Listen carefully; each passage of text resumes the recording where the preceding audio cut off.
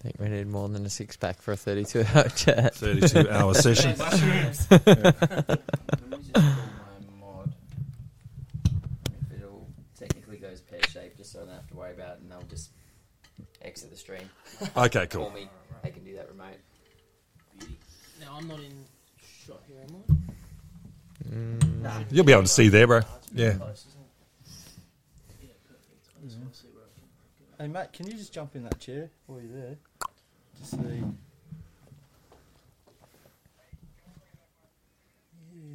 That's right. I'm just starting the Maybe go interview that way, literally please. right now. Are you planning on modding it all or not? Yeah, that's cool. That cool? Yeah. Beautiful. That's okay. Testing 1, 2. That's all right. It's more just. We need a having wider something table to just next exit time. the stream if it's Hey, bro. technically not translating. So it should be fine. Put a wider shot on. No. Next time. That's Oh, okay. yeah, this is all None the of ad. that. Yeah, no. Yeah, yeah. That's cool, but at least we know. Yeah, It's just the heads. for the heads. Okay. Yeah, like the top of your heads. Oh, yeah, that's right. Wider table. Mm. Mm. Okay. Yes. Well, no, raid is fine. Yeah, it's more. Yeah. Okay, cool. If you want to just flick them a text, to do that. If you, What a learning curve. Yeah, it's alright. It's been pretty. I think that's pretty Not too good. many cock-ups. Well, that was an hour and a half. Was it? Yeah, something like that. Yeah. Wow, that That's- was quick. Yeah. I thought it was like a half hour. Yep. No worries. Okay, cool. I was pretty busy over there. Yeah, we're pretty busy. Stretching. Just say, you know,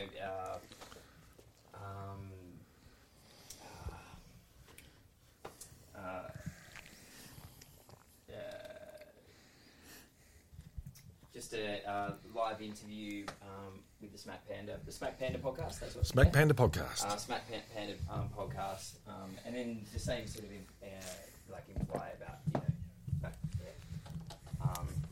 cool. It's SMACK, right? Yep. Yeah. Yep. Yeah. No, Smack Panda. Yeah, cool. All right, sweet. I'll text it. Yeah, if you go, I'm sure there's nothing else called Smack Panda. Okay, sweet. Okay, bye. Put a muzzle on Willie, Matt. Perfect. I've censored him. Yeah. That I'm wondering if I can just face it that way. Yeah. Look a little. Too dark. Yeah, it's good to get on the faces, eh? Especially my face. Mm. I'll just change it up. Oh, yeah, I will say like the I don't know how particular I want to be, but this side is super in focus. Like Is that there, kind of just looks. If you have a quick look at it, kind of looks. Oh, yeah. Figures don't quite look as sharp. Yeah, because I got the focus assist off. Oh, yeah, Just give me a sec.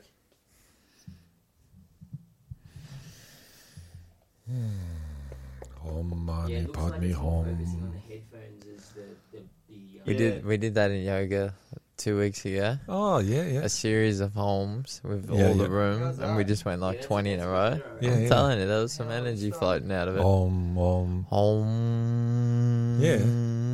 Let everyone together, and then you just kept cycling. Yeah. That was Oh, wicked. fuck that. Whereabouts Vibrant. do they do that? That'd be awesome. And at Minamara, it's like older friends of ours, Chris and Carly. Yeah. They do it at the back of their house. They build a studio. Fucking awesome. They literally do it for passion only. What's that?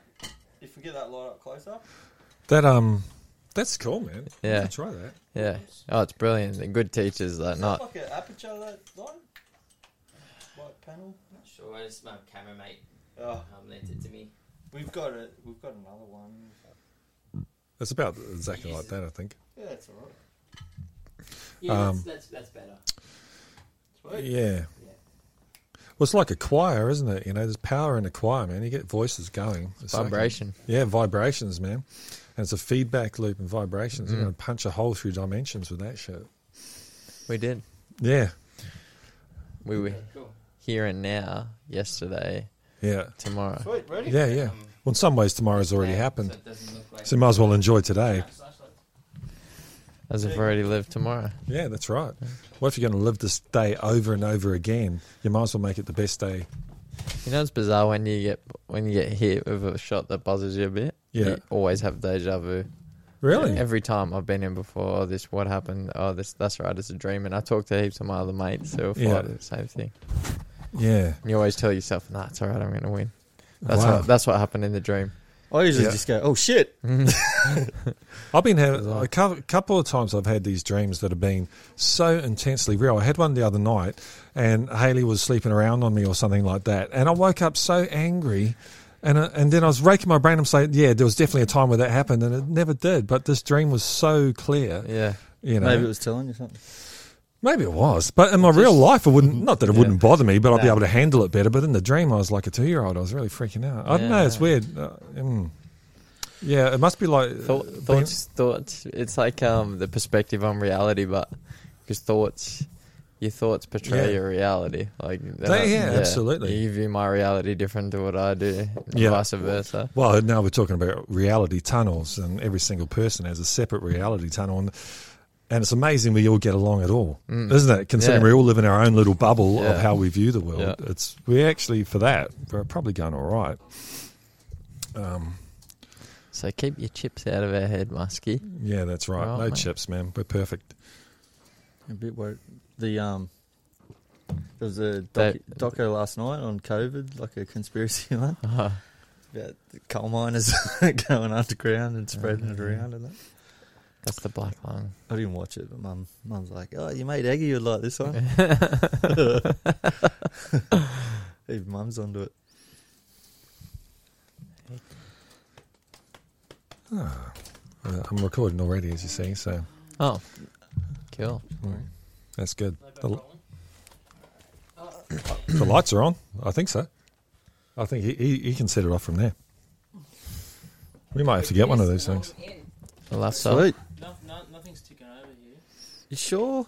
Press the button. Where is it? Yeah, Is it red? Yeah, just where your fingers, right in Yeah. front. Yeah, that's just in front of you, like towards me. Yep, that's it. How's that? It's stopping again. Yeah, it's stopping.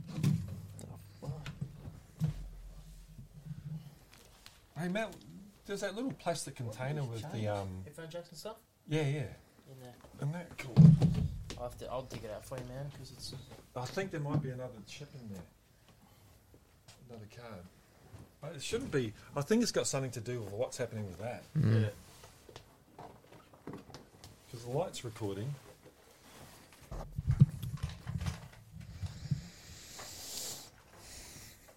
There is another SD. That's an adapter. Oh, okay. There's not another SD. Oh, there is. Hang on. Yep, 256 gigabytes. that's the one. But I don't know if that's the shit. issue. But Was that really that? quality, constant What's up? for some reason. Oh, no, I was just thinking we should. Oh, What's this Twitch thing? We should put up yeah, we should go to Twitch, man. on Twitch. Right now. Oh yeah, yeah, this yeah, phone's going- yeah. Put a post on. Yeah, that's a great idea. this phone's going nuts. Is yours ready? Yeah, it's mine, bro. No one? There was something going on with this one, so I've changed the aspect lower, so Okay. the resolution isn't as high, but I don't Yep. know if it's affected your screen. Let's see. I don't think so. I'm allowed 2 No, beers. looks fine to me. Okay, cool. We record them? It's just Does it look something to do with this HDMI. It's not Yeah, right. going, not liking it. this one? So it's recorded now. Record. This one's still going.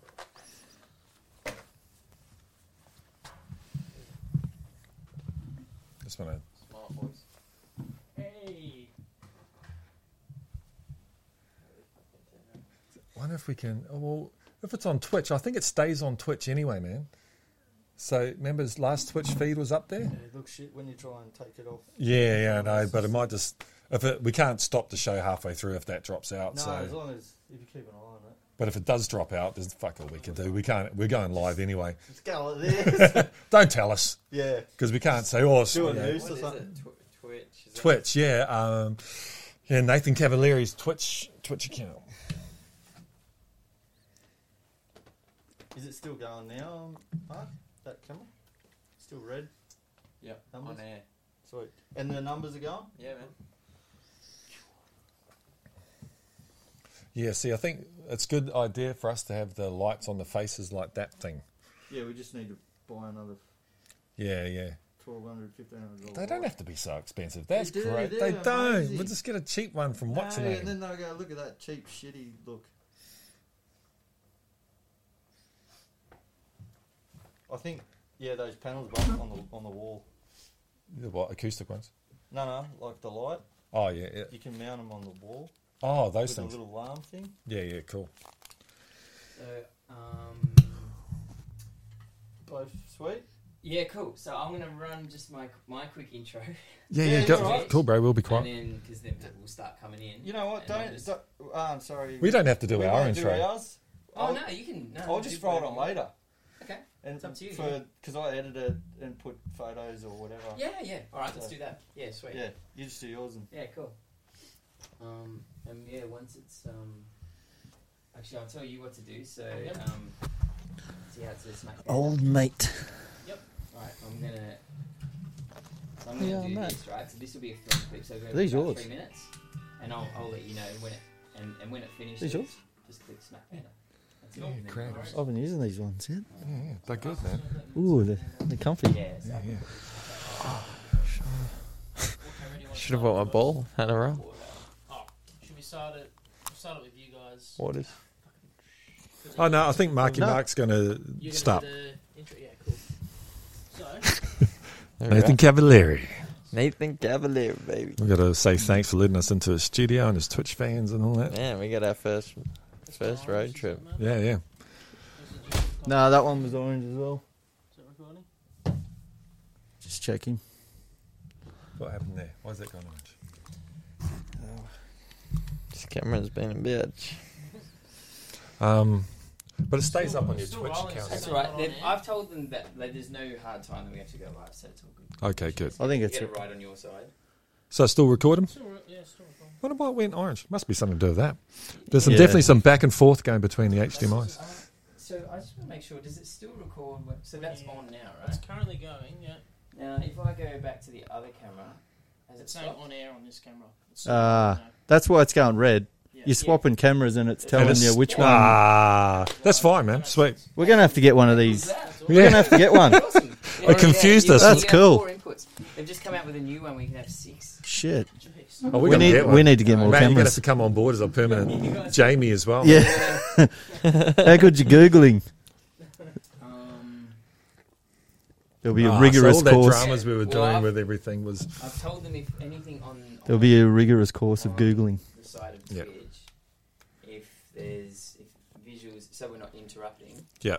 they can shut it down on their side, and so I don't have to worry. So that's the chat, but ignore it. Actually, ignore it. I'll just leave it up there. Cool. Fuck, phone off. And What, you're going to do your intro? Yeah. Yeah. The music intro. And then who's talking first? You are. All right, baby. Where'd that water go? Oh, that's right, man. I got a couple of Oh, you got this yours, baby? Oh, pretty much. There we go. I got the dodgy arm. I got the dodgy arm. It's breeding. It wants to breed. I don't think it's breeding yet. It's breeding. Alright, so after that, that's like 3 minutes. Beautiful. This guy. Takes a while for people to pop in, so It would have been weird if we had done this song because you already played it. Yeah. Yeah. I need to boost the sequence. You might have to go that way just a bit, bud. That's all. Just because of that camera. Oh yeah. But- So here? Yeah, it should be around there. Just we'll figure That's it I out. will figure it out. That's right, man.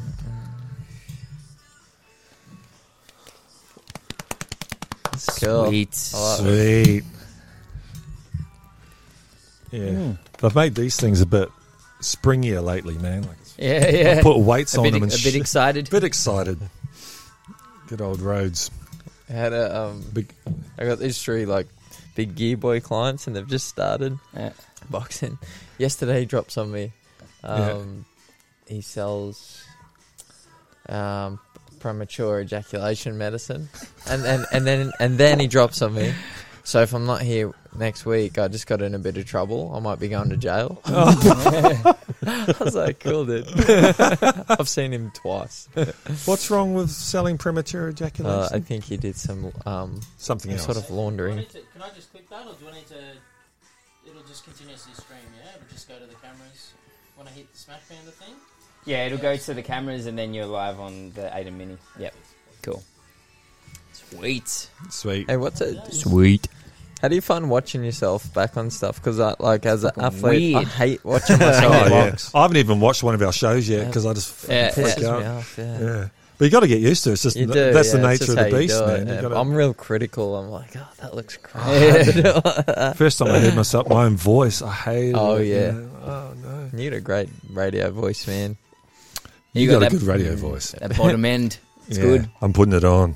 There's a button on this that says Yeah, bass yeah. and shit. That's a nice tally. Is that over there? Yeah, I'm selling it. Yeah. Is it single coils or? I'll tell you. Is it tell- Yeah, yeah. Yeah. Oh. Yeah, single course. Yeah. You're speaking. I to just the fell right in love man. with the thin line when I got it, and I don't kind of need 2 tellies, so Yeah. it's over there, I think, somewhere. Oh, primo. Yeah, I sold my tally a few years ago, or I swapped it for a PA, which actually worked out all right because then that's what Haley and I use for the gigs. For like, I've still got this thing. This Yamaha thing. It's been going for years, but I miss my tally. But it's got to stop somewhere. The madness.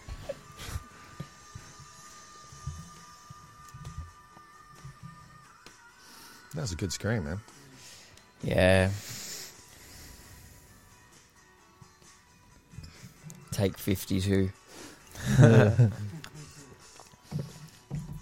Yeah, I was listening to Butch Vig and he was talking about the Smashing Pumpkins' first album, and he got what's his name, Billy Corgan. Billy Corgan, to do one line like over and over again. It was at the end of the Pretty song. much ready. Oh yeah, Yeah. for like 8 hours.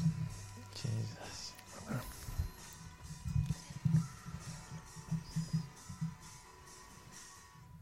Go for it.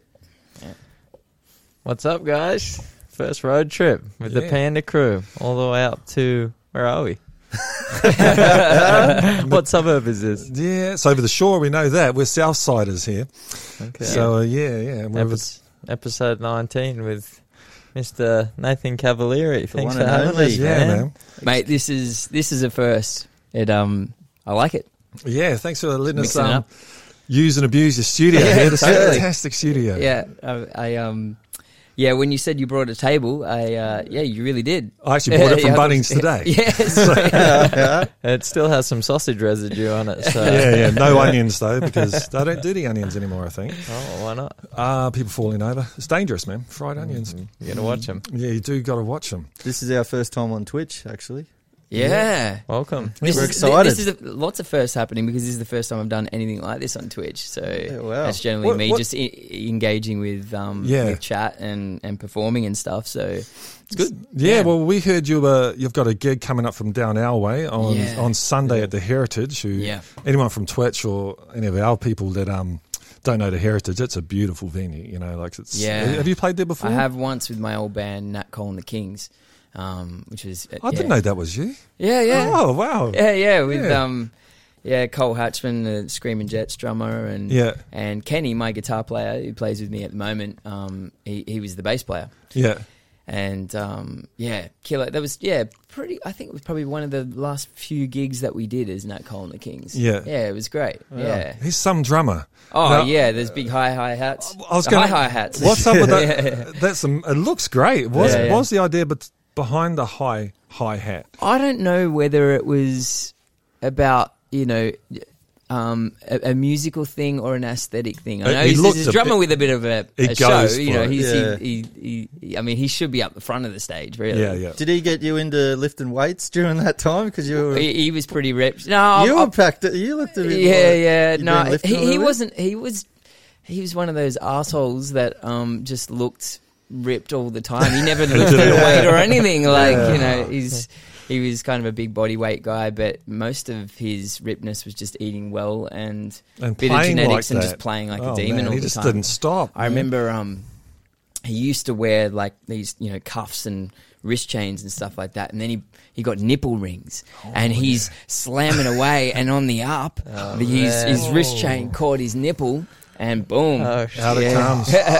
Man, I had that happen to me. It was I'm not playing drums, but Faith No More concert there, Angel Dust Tour, which was, anyone that saw it was like, they rocked. Yeah. And I woke up and yes, my nipple rings were gone. Oh, Yeah, man, my shirt was covered in blood. It was a big show. I always wanted to see them, and I ended up seeing them for the first time at Soundwave. Oh, when was that? That was like in 2000 and maybe 11 or 12. Oh, okay, yeah. It was a 40-degree day out there. They ran out of water at Eastern Creek at 1 p.m. Oh, man. And no. so all they had to drink was JD and Coke. And so you can imagine the state of the crowd by the time Faith No More came on. But it was like I was 14 again. Yeah, like I forgot. You know when you're watching a band and it's so good that you forget that you're a musician because you're not following it with your mind. You're not watching, like, you're just lost in it. And that's kind of how I felt That's a with, good show. Yeah. with Faith No More. Yeah. They're amazing. I think that band. But yeah, it's funny as a musician, I play a bit in that as well. Now when I see people on stage, generally I just want to be up on stage, you know, like, so it takes a pretty good show to, actually one of the best shows I've ever seen, if I had to say my favourite show, was the Commonwealth Games in Melbourne. They had a show on beforehand. It was at the Maya Bowl down there, and it was Jimmy Cliff. Yeah, right. And I didn't expect much because it was a free show. Yeah. And I thought he's just going to come out and do a little thing, and he's already being paid. Yeah. And it was just after the Iraq War had kind of happened, and I'd never experienced music and politics. I'd seen Rage Against the Machine, but I'd never seen it in such a way. And he's got the song called Vietnam, which was a Vietnam protest song. A friend of his got killed over there, and he revamped it for the war in Iraq, you know, he's a peace-loving dude and stuff. But then he built the crowd up, and it felt like a wave. When he said, "We don't want your war, Mr. Howard. We don't want another Vietnam," and like it was an explosion of energy from that stage, man. The crowd went berserk. Crazy. He could have got us to riot. Yeah. Like we were in the palm of his hands. It was scary. Yeah, you can understand how those gigs get out of control, hey? Oh, yeah. Well, they wanted it shut down at 11 or something like that, and it was...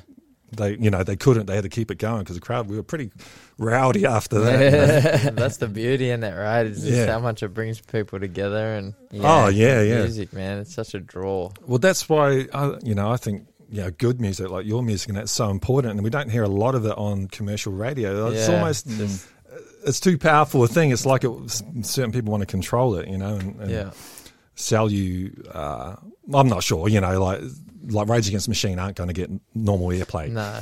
So that reminds me of that that old argument between Jason from Frenzal and Jackie O and Kyle. Did you ever listen to that when they? I was hoping you'd all say, "Yeah, I remember that." So I'm not going to try and explain it. I just look it up. No, it was, but yeah, I think they threatened. They said, "Well, Friends of Rom, never going to get played on Oz Stereo again." And Jace is like what? As if you guys have ever played Friends of Rom anyway? Like,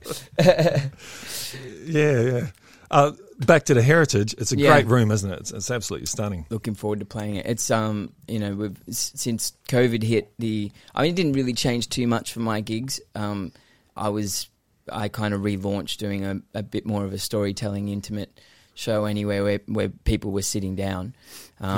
So people are sitting down now, but I think that's just that extra little bit of disconnect because of the space and stuff. But how do you find that?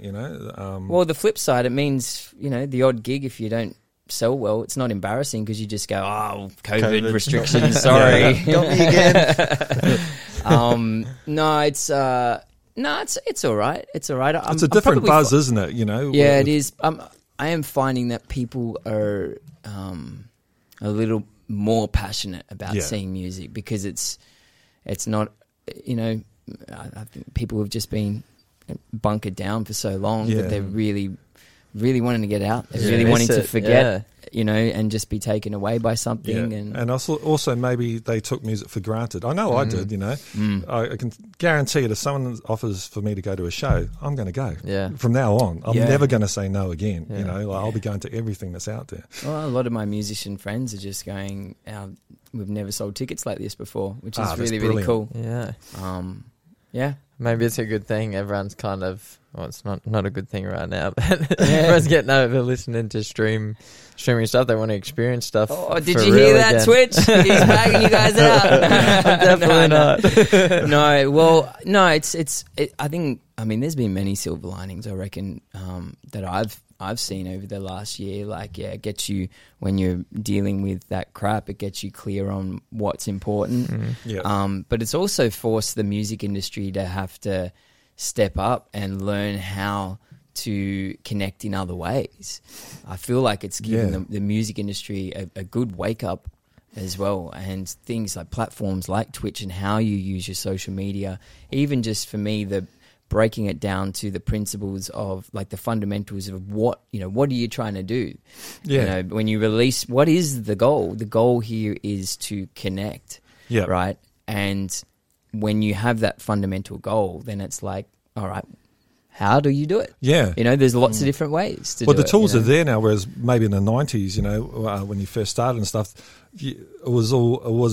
everything was through a company, wasn't it? Like you couldn't just jump on Twitch. Those tools Honestly, weren't there. I have that debate with a lot of purists that are like, Spotify ripping us off and all that. And I can see it. I don't agree that they're ripping us off, but I can see why it's hard for some artists, especially older artists. Do you find that? Like, I've it's got a friend who hates it, man, and he's in his 60s now, and he grew up in London in the 70s. I was my first two records were I just missed vinyl, but I was on tape and CDs. If I wanted to be heard in Germany, I had to be signed to a label or have distribution that would then put it out into the stores, right? And if you didn't sell a certain amount within a certain time, you're off the shelves. You're gone. People in Germany will no longer be able to hear you, and they won't know about you. But now you pay a small fee, and you're on the platform worldwide, and people around the world can access your music, and it stays there. And that's why all these artists are also getting, second waves and third waves and fourth waves, peaks after they've released, because they get rediscovered by an algorithm or whatever it is, a community. And so I'm really all for it. You have no choice. You got to embrace change. And especially as artists, that we're supposed to be at the forefront of change, and we had this discussion with Anthony Snape last week about recorded music wasn't around for that long anyway. It's only been 100 years. Before then, musicians had to go out and perform live, and it's just gone back there. But now you can reach an audience a bit easier. So I can understand the pain that the older artists feel, but you just got to roll with it. This is the way it is. And then I remember when we did our album last year, I was a bit I never really liked music videos and all that, and I thought, oh no, they're a bit naff, like I'm a musician, I'm an artist, blah, blah. And then and then my daughter, she was 15, she goes, oh, you should watch some music videos. And I'm like, nah, they're all really bad. And then she goes, oh, just watch this, and she put on This Is America. Have you watched that music video? Oh, no. It's Childish Gambino. Oh, yeah. And it's got to be the greatest music video I've ever seen. Yeah, because they're getting like decent cinematographers. And the storyline behind it, it's wild, And my jaw just dropped. Like, you can actually do stuff, these are all artistic media, Twitch or whatever you do. You can always do something interesting with it, so don't see it as a negative. It's probably the most challenging for the artists who just wanted to play guitar and sing. Yeah. Like, instead, and I struggle with this at certain times of just having to wear so many fucking hats. Like, can you swear on this podcast? Oh, yeah. Sure. We're worried about Twitch. I saw the beer and I thought, well, but just how many hats you've got to wear. Yeah. And you're self-managed as well, aren't you? Yeah. So. I've got a nice really lean team around me that is expanding.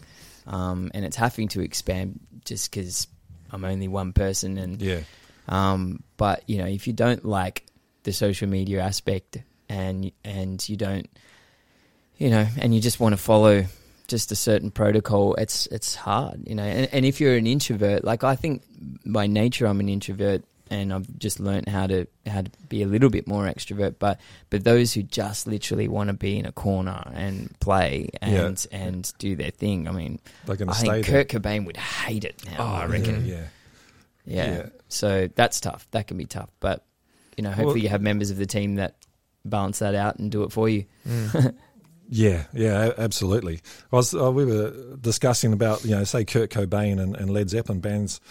Those, do you think they'll ever exist again, or is the media spread so far and wide that now it's like we have our own little tribes? You know, like you got your Twitch tribe, or you know, we've got our Smack Panda tribe and things like that. And but an all-encompassing band. Say maybe U2 was the last really big band. Do you think? You know, do you think to get huge you need the backing of a Sony or something like that? Or do you even that's a good want question. that? When I look at Sticky Fingers and, you know, independent, and that's true. And they've played, you know, whatever, what is that, ANZ Stadium or whatever. But yeah, I mean, it's hard. I think there's still lots of different ways you can do things. Like, I mean, I forget what his name was, but, you know, he was a YouTube musician, and just over the course of 4 to 5 years built an audience through, you know, just playing on YouTube, you know, daily, and built. And then when he dropped a single, it was in the top 10 during Christmas time. Yeah. And compete solidly against major label artists. So, yeah, I think there's lots of different ways that you can do things now. And as far as, like, I don't know, Nirvana and U2, whether those bands, I think so. It'll just be a different form. Like, yeah. And I want to say that no, it'll never be like that again. But, you know, my parents' generation was saying the same things. There will never be another Rolling Stones again and everything. And then Nirvana came, and but, you know, you won't be singing that song. It smells like Team Spirit. 20 years. Yes, well, here we are. That's right. Yeah, it was, and I'm really stoked. Like last year, I found a couple of artists that I loved. One was a Kiwi artist, Aldous Harding. You know, I don't know if you've heard her stuff, but it's just as a songwriter, it's just incredibly intimidating. I'm like, man, this woman has it. Yeah, you know, and she's slow. I think she was on one of the American Tonight shows, but the talent isn't lacking. You know, there's so much talent out there, and the discoverability, like to, you know, to have a playlist, and then you've got a platform that kind of gets to know what you like and then makes other suggestions. I'm you know, finding artists that I'm like, who are you? Like, where did you come from? I'm, you know, some random band from Canada, and that I'm in love with. Are great. You know? And when they come to Australia, I'll buy a ticket. You know, you can bring them to Australia. That's what I found this band over in England, Church of the Cosmic Skull, and they got the whole shtick going on. They've started this church. They all wear white, and it's just great 70s rock music. Yeah. And as soon as COVID's over, I'm just going to bring them over. I don't care. I'll make it happen. It is. You can go down the rabbit hole. Like, I don't know. I'm not musically inclined like you guys, but I know because of Spotify and stuff, you find one song that you like, and then you delve into the whole artist like catalog, and then you can from there you go on to other artists. Yeah, links you to, and especially the old stuff like that I would have never found before because we don't have records and CDs. You used to go to and just hope that the person at Utopia Records or HMV understood their music, and you could go, hey. And I remember having that conversation is, you know, I heard a song by Coolio, Fantastic Voyage. You know, what other, you know, artists are there out there like that? And you had to rely on their minds. So, well, I think that's maybe what the YouTubers and the Twitchers are for as well. They're almost like a DJ. So you find someone you like, and then you respect their taste in music, and they can point you in the right directions as well. You know, or podcasts and things. You guys like wouldn't be doing this 10, 15 years ago. No way. Yeah. Well, I wish. Would be huge. Be the only. We're the biggest podcast in Wollongong for sure. Well, this started off originally it started off as a documentary. Mark had a fight coming up. Was it pre-COVID? Just before, Yeah, it was. Yeah, and we got ScoMo, or Scott from marketing, got us a tax back of what I got my super out and bought a camera. Well, that one over there, and we were doing a doco on Mark, and then that didn't work out. We'd gotten used to being on camera and talking. It was a really nice thing for a bunch of guys to get together once a week and just talk. Yeah. And like, why don't we just film it and put it out there, you know? That's literally what I want to, a dimension that I want to add to my stream on Twitch is we have lots of these cool conversations when we're on the road. Absolutely. And when we rock up to, you know, I mean, we just played Adelaide Fringe Festival, and then on the way in, I ended up running into a friend of mine, Dusty Lee Stevens, who plays with a band called The Wanderers, and they're so talented. He's absolutely amazing. I mean, literally the conversation that we had for an hour would have been great to have out there, and so that's what I'm working towards. It's also the resources to be able to do that. Like when I tried to do it myself and not have somebody else capturing it, it's a pain in the ass. It's just like, you've already had the conversation. Damn, we should have streamed that. Yeah. Like, damn, we've done that. Let's try and do it again. Yeah. So anyway, what were we saying back there? It doesn't work. We actually did that about 3 shows ago. So we forgot to press the red button. Press the button. Well, I find from a mental health point of view, as a guy, it's just really nice to sit around and talk. Schedule time to get together with people and actually have a chat. Especially when you got kids and stuff. I from a mental health point of view, I wondered, like, you know, because the culture has changed a little bit in what a man does, you know, after work and stuff like that, is how much, now setting aside the alcohol, how much therapy was in going to the pub after work and hanging with your mates, right? Yeah. Which is now can be frowned upon. It is, and then you don't. What do you do then? It's kind of gone, isn't it? You know, yeah. unless you're into sports and that, which I never was. Start a band, but something about drummers, they just never turn up. You know? So, I think you're absolutely right. I actually used to work at the Heritage years and years ago, and I was talking to my mate John, the barman, and he said, "Man, I'm like a psychologist here. These guys are coming in, and they're a mess. Yeah. And they're sitting there, drinking 8 pints and that, and they're basically crying at the end of the table. They should be going home talking to their wife, And it was really just trying to keep them safe. A lot of guys together. would drink themselves back to work too. Yeah. They'd be there all night and then just rock up back to work. Time to start again. Yeah. And they don't think there's a problem. That's the thing. Dude, there's a problem here. You're doing this for a reason. You know? I think that's what's lost, though, is that, like, or it's what has been lost, is that male interaction these days. And, you know, whether it's at the pub or the old school barber shops or... I haven't been to one of those. And stuff like, you know... Well, COVID cleaned up the gyms for a while. But... Couldn't even... But also gyms, everyone's busy gymming, aren't they? It's very... Well, not the old school, like... boxing gyms. And, you know, it's the same as the barbershops. Like, you go to the new ones, you're not going to have the same conversations that you had in the old ones. You know, barbers and no, you're in, you're out, and bloody, or, you know, publicans. They would know everything about everyone that goes in there. So it is something that has lacked, and this has definitely been a good way to get it back. Everyone should have a podcast. Yeah, man. Start one now. Just keep watching. So what got you onto Twitch? What got me onto Twitch was I was doing a tour, and I planned it so that my own headliner gigs were compatible with an annual fundraising event that Starlight was putting on around the capital cities, a lot of the capital cities anyway. And so that at the Starlight, it was like a 5-chef dinner, and it was their main fundraising event. And I'd get up and do a bit of a talk about my experience and play a couple of songs. So in Adelaide, actually, I was sitting at this table. I didn't know who was there, and I turned to the guy next to me, and he introduces himself as Pestily, Paul. His real name is Paul, and his stream name is Pestily. And I said, so what do you do? And he said, I used to be in the army, but now I'm a gamer. And I'd heard of, you know, sort of... you know, people who are full-time gamers and getting revenue from gaming through my brother, because he's a lawyer at EA Games.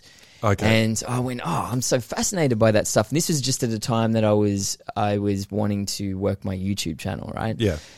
And so we just hit it off, and he was telling me about Twitch, and because I asked him what platform, and he said Twitch, and he's like, mate, you would it would just fit perfectly with you. And the amount of times I'd heard somebody say, "Oh, you should be on TikTok. You should be on this." I'm like, I don't want another. And we caught up when I was in Adelaide, and he said, "I remember what you said. I don't want another platform to have to deal with." And it's true. I was like, I don't want it. Like I'm on Facebook, I got Instagram. I was blogging at the time. Now I'm YouTube, and now I'm gonna fucking do this other platform, Twitch, and then he really explained it to me, and I thought, oh, you know what, this might be a little more suitable than anything else, right? And there must have been about 8 months that went past, and he said to me, I'm doing a stream to raise money for the Starlight Foundation.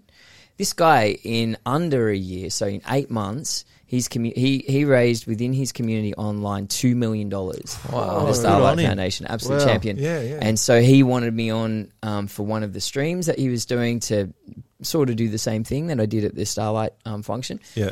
And I was on there, and I was like, oh, okay, I'm going on somebody's stream, and this is. I didn't understand what it was, and I looked down at the numbers, and I was playing and talking to 125,000 viewers, live viewers. Wow. And that's a stadium. Yeah. And did it change your attitude to the camera then? Did you freak out?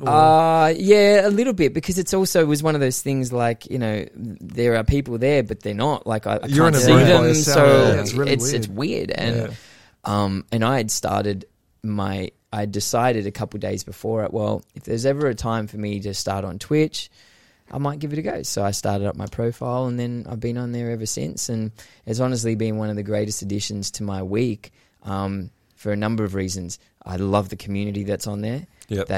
They just really get behind you. They're passionate about what you do, the way that everyone sort of collaborates amongst the streamers, the cross-promotional functions, the ability for your diehard fans to financially support what you do, which I'm blown away that function is not on any other platform. Like, sure. I mean, other than Patreon.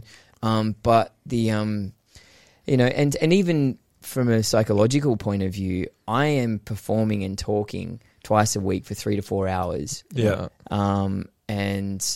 For each stream. So when it came time for me to gig up on stage, I felt well oiled. Normally I'd have this massive down, this down sort of season where I'm not gigging, and then I've lost my nerve a little bit, and then that first gig kind of sucks, and so does the second one, but it hasn't felt like that since being on Twitch. So what do you do to warm up backstage before you gig?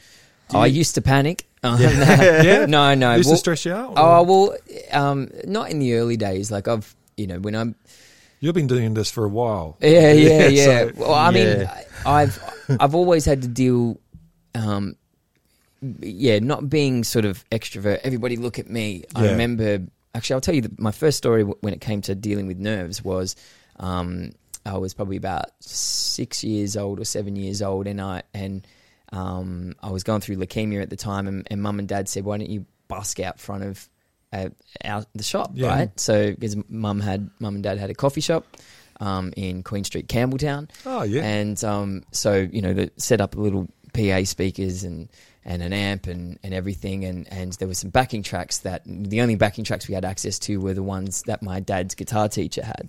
Yeah. Right. And I'd sort of get up there, and nobody's hanging around, and I plug in, and I remember because all of his backing tracks started with "and 1, 2, 3, 4." and so to start, and then I play, right, and bit by bit people started stopping and throwing money in and everything. This was 1989 maybe, I think it was, and it was like by the end of it was $280. In 1989, that's a lot of money. Yeah. And okay, so that was a great experience. Now, the week after that was when it changed, because I went to go on, but there were people waiting. There was 30 people at least just waiting. Yeah. And I remember I went to go out to do my thing, and I just felt this adrenaline and these nerves and this fear, and I said to I can't do it. I can't go out there. Yeah. And and I was talking to my dad at the time, and he kind of said, yes, that's right, you'll be right. Just get out there and play. Don't worry, we're here. And I just couldn't do it. The panic was kind of starting to rise, and I think that's kind of understandable for a 6 or 7. Well, yeah. And then my mum, who's had a bit more experience with dealing with anxiety and all that, and I remember her coming out to me and, you know, just warmly said, you know, listen, it's no different to what you did the week before, but trust me, if you don't do it now, it's going to be even harder next week. Yeah. You know, and don't worry, we're here. You know, just forget about the crowd. You just play. You know, and that was just enough for me to just throw myself into the fire, what felt the fire. Yeah. And then, you know, within the first song, and I was just lost and blissed out and And everything. especially these people were behind you as well. It's not as if that's they're a right. And hostile that's what crowd. you forget. And is that you're, you know, when I remember fast forward to, so, you know, bit by bit, the nerves, I started to understand that all these sensations are actually a good thing. They're priming you for doing something, you know, almost what feels a bit superhuman. And fast forward to playing Zurich, Switzerland, and I'm in front of 60,000 people on stage, and I'm 12 years old. Oh my God. And they put me on after Elton John and before Jimmy Page and Robert Plant. Oh, right? shit. And so I'm watching like Elton John. He's got 60,000 people, just arms in the air, going nuts. Oh my God. And it was like I was 6 again. I turned to my dad. I said, I can't go out there. What am I doing? Like, I've just literally come from San Francisco where I was playing blues clubs, right? Yeah. I'm an instrumental blues artist. I'm like, and he said to me, just remember, like, the audience, they want you to do well. They want you to do well. They want to see what you've got to offer. Like, they've... Good advice. They're on your side. And all of a sudden that, you know, just that perception, it kind of made me realize that, you know, a crowd that you are nervous about, you're nervous about it because fear says that it's a threat, right? Then when you think of it like they want you to do well, you know, the most of them, except for the a few assholes, but in general, then that becomes a source of love. And they're backing you. Yeah. And so I'll never forget that advice. And along with just, you know, you just still remember all you're doing is what you did in the garage. You know, just play. Yeah. You know, you're just doing the same thing. How'd the show go? Was it good? Oh, it was killer. I remember after the first song, nobody clapped. It was silent, and they put their hands in the air and started going, whoa, just like 60,000 people going, whoa. What is that? And I thought they were booing me. Yeah. And I turned to, you know, the side of stage, and you know, the stage manager was going, you know, this is great. And so they kept doing this Lost in throughout. translation. And when I got off, apparently that was a thing they did at that festival when they were in awe of something or when they loved something. They would go, oh. Wow. And at that festival, there were a few older guys on the side of stage, and one of them that was watching was George Thorogood, and I knew who he was. Yeah. I didn't know who the other two were, and then I walk off stage, and one of them comes up to me and he says, you know, it was fantastic. He was raving about the show, and he asked for a CD, and then I go over to my mum, and I said, you know, and I just said, because I said to him, oh, my mum's got my CDs, and so I go over and mum, that guy wants a CD, and she just froze, and she's like, that's Jimmy Page. Oh no way! Was it? Yeah, and I'm like, who's Jimmy Page? Because I didn't know who Led Zeppelin was. You know, I just grew up in blues. That's fantastic. And then I watched them afterwards, and it was like, what an education! Like, just watching Page and Plant go to town on stage. Yeah, mind blowing. Insane. 59 Les Pauls screaming. Yeah. And there's stacks of speakers. you know.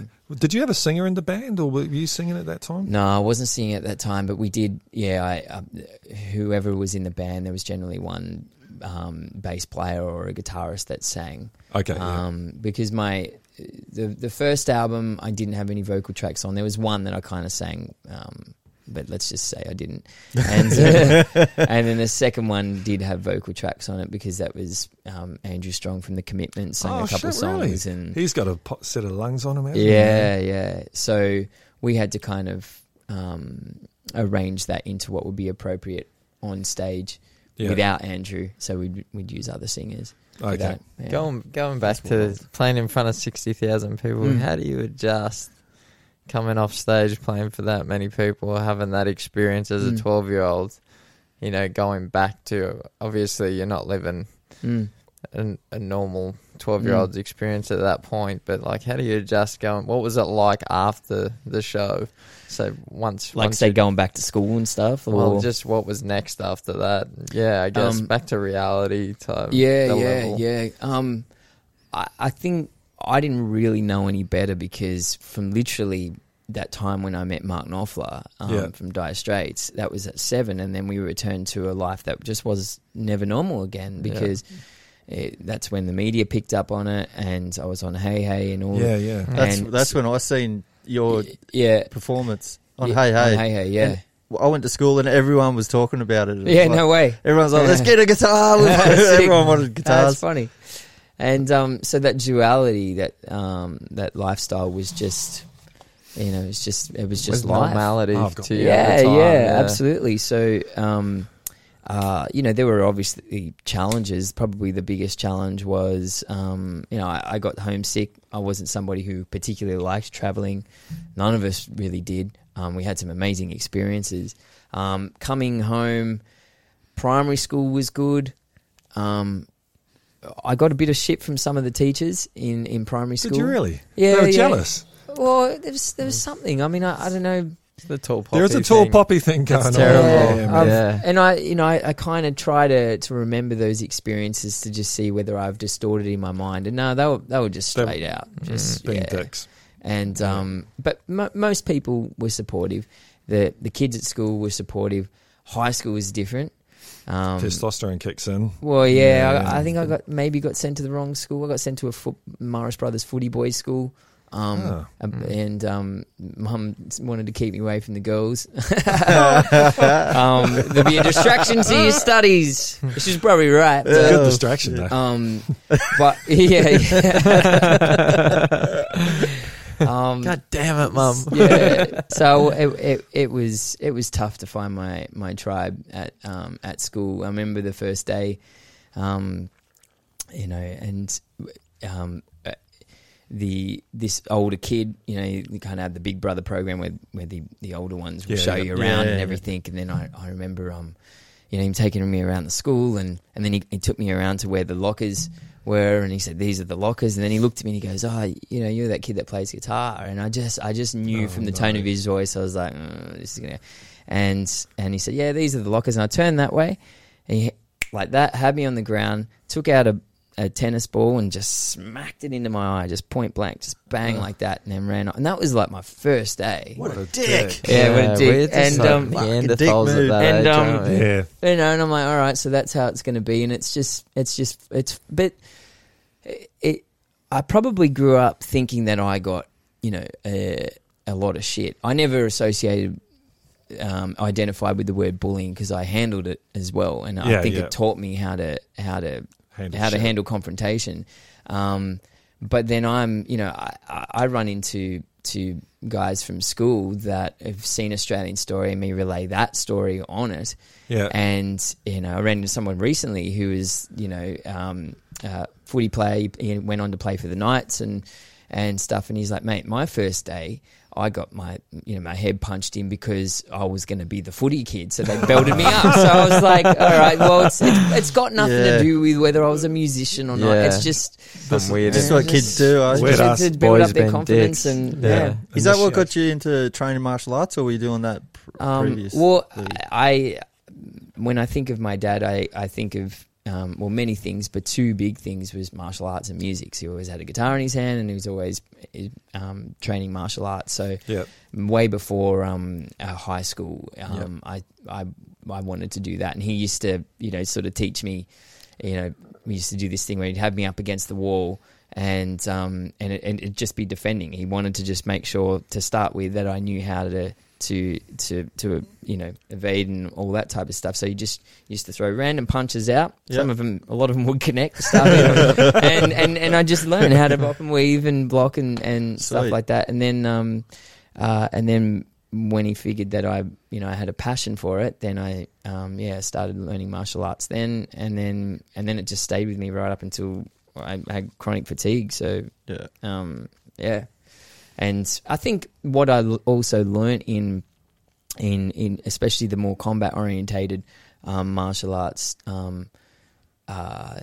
even just about, I mean, and a lot of this kind of came from Dad, just about posture, with confrontation, just how much of it is also psychological, learning how to carry yourself so that you don't look like a victim. And I think there were some studies that somebody sent me a while ago about the people who were most likely to just be belted up randomly often had victim posture, and they weren't necessarily the ones who were just comfortable within themselves and looked at, Jordan Peterson's got a bit on that, actually. Oh yeah, he goes into depth about what a champion. Posture. Oh yeah, totally. The shoulders back thing. That's great. Yeah, I when I heard that in his audio book, that taught me how to. I felt this difference in how you deal with fear or anything that kind of makes you feel uncomfortable. Just the slightest change in posture changes your relationship with that feeling that you're feeling. You're like, is this going to take me? No, I don't like this feeling. To I'm gonna hold it confidently. I can't remember the name of a therapy they do now as well. Let's say you had a childhood trauma. They'll get you to talk about it, and then they'll tap you like this on certain parts of your body, and just keep tapping, and it can actually clear up the trauma. Like EMT. EMT. Is that what it is? EMT? Is it DMT? No, that's DMT is good stuff. We'll get onto that later. But we've got a spare 10 minutes. Do an ayahuasca ceremony. A bit too long for that. And it's supposed to really work. And the mind is the body, and the body is the mind, isn't it? They're so connected. Did you find through martial arts learning discipline and then carrying that over to your playing, or I think they definitely fed on each other. Like I think my parents were also big on not not filling my not giving me 20 million things to do. Some of the kids would have they have basketball, they have footy, they have martial arts, they had the chess club, all this. It was like they really took their time to go, all right, he's showing signs of there's a passion here for something. All right, let's do that, right? And the discipline, my dad, Italian and a bricklayer as well. Is he still laying them? Still laying them. I used to lay bricks too. Oh, really? He is a tough guy because I hated it. Yeah. He looks a little better than Willie. I'm 70. No, I was a brickies labourer for about 5 years. Did you like it? I liked it when I realised I didn't have to do it forever. There were moments where I was like, is this what's come of my life? Like all these experiences on the road, and I'm what the but I reflect on those experiences, and I love the fact that I was outside. I love what it taught me about resilience. The discipline when it came to martial arts is how to work with pain, how to work with those thresholds that you've got to push through when you feel like you can't do any more, and pushing past that, because I feel like that can be a little bit of a lost skill at the moment. Is as soon as something becomes comfortable, uncomfortable, you stop. And even with the way that my dad, the discipline around practicing guitar and everything, I know that some people from the outside would have gone, he's being too hard. But they always gave me a way out along the way. Like it was always like, okay, listen, if you don't want to do this anymore, they used to get me to focus on what the dream is, right? And what I love doing, to make sure if you don't want to do it, that's okay. We can pack up. It's not a problem at all. So, and each time I'd go, no, I really want to do it. So then. What kid wants to practice? No kid wants to just sit there playing scales for an hour. It's just, I want to be out playing this, and but that's why a lot of kids don't finish anything. They don't get good at anything.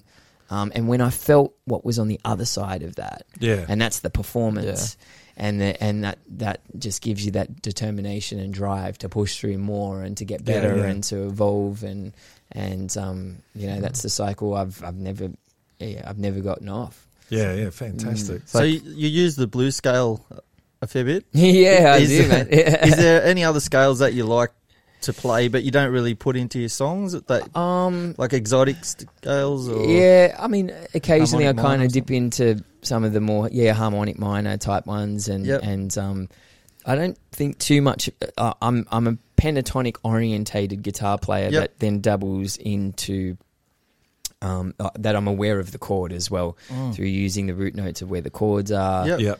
Sometimes the arpeggio. But I hear things in melodies. A lot Do you of the map time. it out in your head before you put it to the instrument? Sometimes, Sometimes, like let's just say I have a chord progression that I want to do a solo over.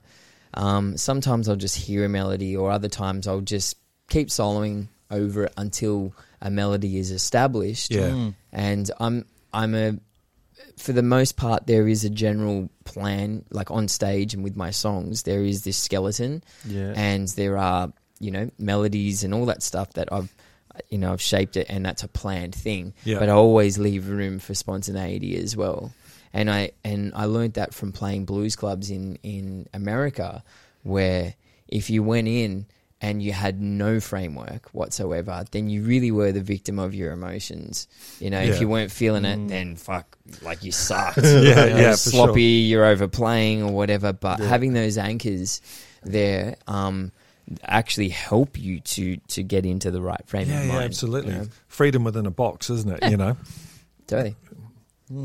Yeah, and I was just wondering, like, you played with some really big names, but it wasn't like you were afraid of the person you were playing with, like, say, BB King. And you kind of, it was as if BB King wasn't even there, and you were just jamming by yourself.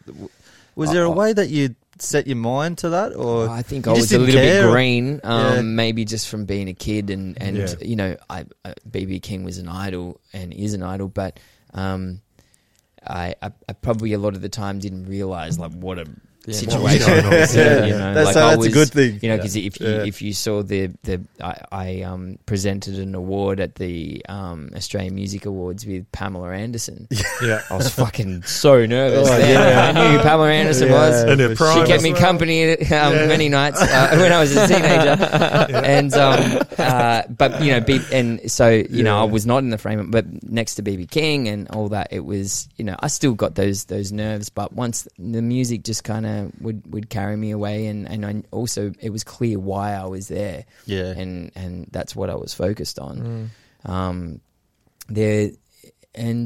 I was exposed quite young to playing with big names, like I went literally from busking and playing on the odd Hey show to supporting Jimmy and Diesel, 15,000 people. That's crazy. So what a normality to live through. Well, it means something different as the years go on. Of course. Reflecting on it as an adult. Yeah. Is it a positive thing? Yeah. I mean, now it is. Like when I sort of had some mental health dramas and breakdowns and stuff like that, it wasn't the greatest. There was a phase where it was a problem for me to have that past, because it felt like I'd fallen down this mountain, and it's like, how am I ever going to get back up to being it was a psychological thing. It wasn't a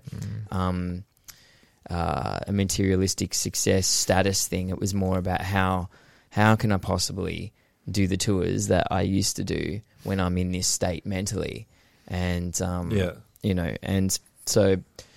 That was when it was hard, but then bit by bit, it then became a source of inspiration and fuel. Yeah. Give you something to write about, you think, Yeah.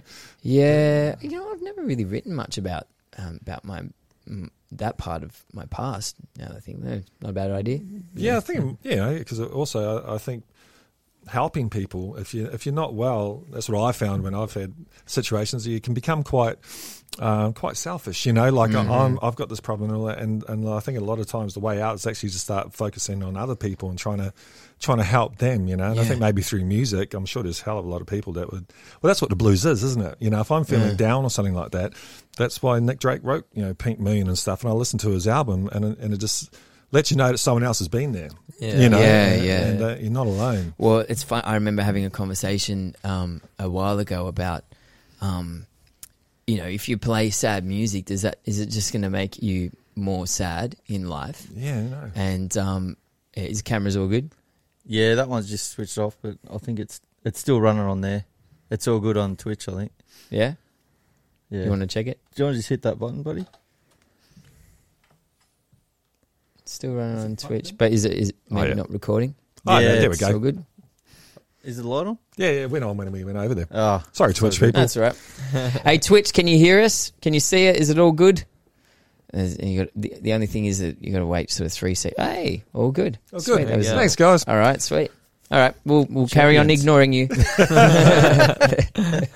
Now, where were we? Yeah. We were going somewhere good then. Oh, hey, where were That's we? what ask happens, me. isn't it, man? yeah. I want to know about Drifter, the solo. Oh yeah. Yeah, man. The That's tension great. in your solo. Where did that come from? I've always loved that sort of old surfy psychedelic stuff, like even just that Santo and Johnny Sleepwalk, sorry. Just beautiful. I wrote that when I was in a pretty deep and dark place, and it was also at a time where I didn't think I'd be able to perform again. Yeah. So it meant that when I was writing music and playing it, it was for no other reason than just expression, because Yeah. it wasn't about, well, I'm going to write something to then put out and I wonder what the crowd will think about it and whether they're going to play it on radio and blah, blah, blah. Yeah, yeah. It was just like, that career part of my life is over.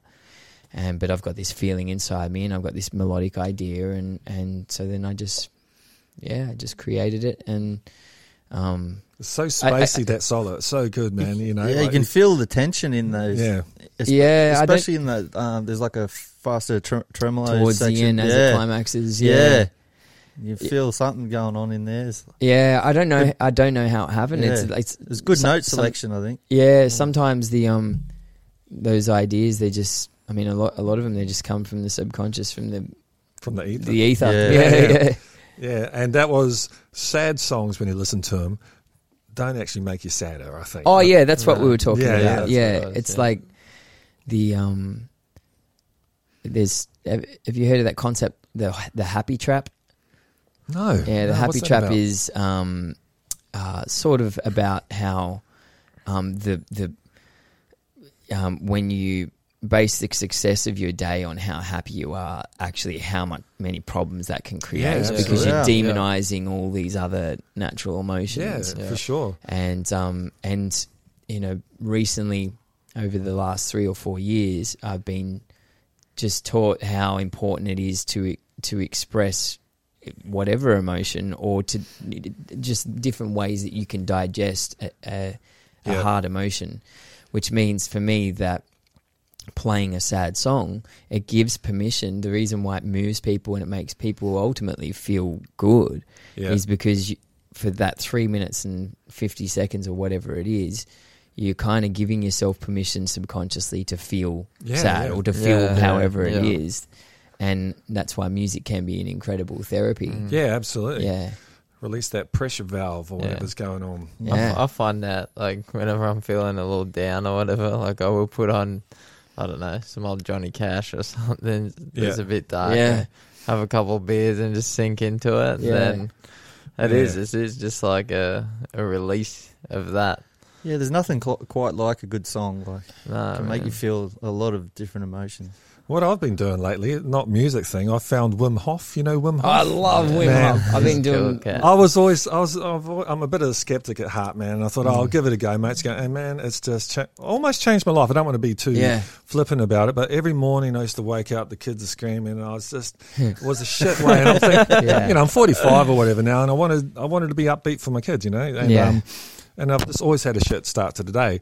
And then Wim did the breathing. I do it every morning, cold shower, and it's fucking awesome. Yeah, Man, he's amazing, It's funny the way that he talk. Like I love him. I love Yeah. listening to him talk. But when he sells it, there's something about his language that makes me feel like he's selling something to me, which made me resist That's to exactly start it, with. yeah. And then afterwards, when I kind of just went, all right, hang on, because I having been around people who often, and it's also, I think it's a cultural thing as well, like the words don't necessarily match their intention. So I Yeah. had to look beyond some of the words and go, all right, well, there's enough people talking about it, Laird Hamilton and all this, and Tim Ferriss and stuff like that. So I remember giving it a go, and the cold showers, the breathing is something that I'm still getting into. Yeah. But the cold therapy, I got so much out of that, and I've got to get back onto it. But I did it for about a year and a half. Yeah. And I got two things out of it: not only the physiological shifts, but also mentally. It was like a quick way for me in the morning to gauge, all right, where am I? Because I was dealing with a lot of anxiety at that time. Yeah. How sensitive am I at the moment? So if I'm feeling, if I wake up on the front foot, generally I can go in the shower and just take it. But if I'm feeling sensitive, it's like I can already feel the resistance. If that's an obvious way. It kind of gets it out of the way at the early part of the day. When you don't catch that, it kind of lingers without you knowing throughout the day, that resistance, right? Yep. So I use that as a bit of mental training to just like, all right, what's the goal here? How can I just be at peace and stand strong while I'm uncomfortable? Yeah. And how long can I do it for? Yeah, that's right. I think you brought it up earlier about not a lot of people like being uncomfortable anymore, and it's instilling that discipline to go through something that's uncomfortable ultimately for the greater good of your day. And it's like, well, it's not cold enough for me now. No, and I've always been such a wuss. Ice baths, I've got to jump in, maybe not with it because we'll warm it up too much, mate. But I've definitely got to do the ice bath next, man. I remember not that bad once you get used to it. Go down and train with Mark. He'll put you in a... Yeah, man. I'll come down. I'll jump we were in the in bath. yesterday. Down with ice bath. Yeah. How do you do them? Do you jump in a wheelie bin or something? Or? Yeah, we do down there. Yeah. We just got a wheelie bin. He's about to get a. He can't even fit in it. But he's about to get the big box freezers. Oh yeah. That's what a lot of people are using. And you just now. you jump in liquid in the box freezer. Like, is it not working, or is it just a freezer? Yeah, they'll keep it running at a yeah. certain temperature. And the box freezers, I think, put a bit of chlorine in there, and like they're no different to the. You can buy self pop up ice baths, which are similar to the wheelie bins. They're just kind of a little wider and shorter. Yeah. So, I mean, you can use anything, but they're a great tool. Great, not only for like your physical recovery, but obviously for the stuff we were just talking about. It's amazing how, like my wife, for example, she will not get in the water if it's not like a bath. I'm like, just jump in, you'll enjoy it. Just she started breathe. to this Has summer she done a little, it? yeah, good on her. a little bit more, but yeah, it's just, and I feel like that stops you from doing a lot of things sometimes. The anticipation of discomfort. Even though you know it's good for you, like you just got to get stuck into stuff. And a lot of that discomfort is also a psychological 100%. Thing. Like, well, you're worried about it beforehand, isn't like it? what it is. Like I had a recent moment. I've never been good on. Like I don't go on roller coasters. I don't like the feeling of the floor dropping beneath me. Right. So on a plane, my challenge is turbulence. Right. I don't know when it's going to happen. I don't know how long it's going to happen for. Yeah. And I've been in some pretty severe flights in the past. Not many of them, but they've happened enough for it to play in my head. Like, fuck it, is that the flight that I'm about to go on again? And you know, now that I've been working with fear for a long time to get me out of that dark place that I was in. Just on the flight back from Adelaide, I'm kind of sitting there and I realize, okay, cool, I'm out of the moment right now. So I'm anticipating, I'm playing a vision in my head of shit going wrong, right? So anyway, we're up there and I know how to catch myself. So bring it back in. What's happening now? Nothing's happening now. Everything's okay. Yeah. It's just this, right? So I'm sitting in the plane and bit by bit I'm feeling more and more at ease and everything. And then the plane starts wobbling again. We hit a cloud and then the floor's dropping and what would normally happen is I go, I don't like that feeling, and then you have this internal resistance which leads to panic, and you're hating it, right? And then I thought, hang on, I'm just going to lean into this and be a bit curious as like what is happening in my body and what's happening in my mind. And then I started to understand, all right, well, okay, so I've got a rush of adrenaline through my body. Yeah. And then I thought, well, there are other things in life that I feel that rush and I think it's a great thing, right? Okay. Yeah. What else? Stomach is sinking. All right, there are other things that are in life that I think that stomach butterfly thing is a good thing. Yeah. And then I realized that it's not the sensations. The sensations are not the problem. Yeah. It's what has been paired up with those Absolutely. sensations, which is a good thing because then that enables me to work with that. So I just started imagining some other things with it, and it changed the experience altogether. So that's great. Was that only just now? Just this is 2 days ago. Wow. Yeah. hope it sticks with you. My secret was this is a bit embarrassing. I just thought of boobs. That'll do it. I did I was that all just the like, time. There's nothing This is a embarrassing about really, boobs. really hot experience. I'm like, well, that makes me feel the same way as I'm feeling now. and so I told Kenny, my guitarist next to me, he goes, oh, what's every time it's turbulence, you're going to start, There's so many to think of. They're all so different. start It's getting wonderful. turned on during turbulence. No, it's safe. There's going to be a seat between us from now on, buddy. How are the old mates, boys? They're not too bad, eh? They're Alright. different. Oh, these are, I actually quite like them. These are old mate Moondog. Anyone that doesn't know Moondog, he was this wild composer from New York, and everyone thought he was homeless. He used to dress like a Viking in the 60s and 70s and play all these, he was blind, and he used to play all these homemade instruments and stuff. And his music is weird and that, but it's wild, it's beautiful. And then Philip Glass, the composer, found Moondog one day walking past, and he goes, this guy's got something. He turns out to be a bit of a Mozart kind of genius dude, Wow. the old Moondog. And he was a homeless, I think when he died, it ended up he actually had a home somewhere, just like sleeping on the streets. Yeah, right. But yeah, man, check his music out. It's great. And the beer, because the beer's alright too, is it? Yeah, I think they named it. That's all right. I think that's just That's the me. headphones. It's not the actual sound. Yeah. I think they're Okay, cool. Yeah, cool. yeah. So I rate the Moondog. Old mate. Old mate Moondog. Yeah, I'm sweet. going well. Do you watch UFC after all the martial arts you've done? Oh, MMA. I used to ages ago, and then it just yeah. And when I need a got break. chronic fatigue, it just kept depressing me. You know? Yeah. So I was like, I want to be in training, and I can't. And I kind of had to. Yeah, I think that probably the last fights I watched were in the days of like Tito and Oh, stuff yeah, like that. yeah. So They were good days. yeah, they were. The I remember beginnings. the first time I ever watched UFC. When I was younger, somebody played me. It was a fight with Tank Abbott. Oh, shit. And I was like, whoa, Yeah. because I didn't know what UFC was. Yeah. So the tournaments that I'd only ever seen were like, maybe some kickboxing ones Yep. and boxing as well. And then just to watch Tank Abbott just fucking with no style at all, Yeah. just a brawler. Straight just- from the pub. Yeah, totally, absolutely. That's what he was like. Yeah. It's just a big blower. It's evolved a bit since then. Yeah. So, I like them days, though, because you had a Yeah. couple of guys in gis and someone... no, I know, yeah. Has it can't changed a remember. lot? It has. It's, How so? it's evolved as a whole sport together, more as opposed professional. to.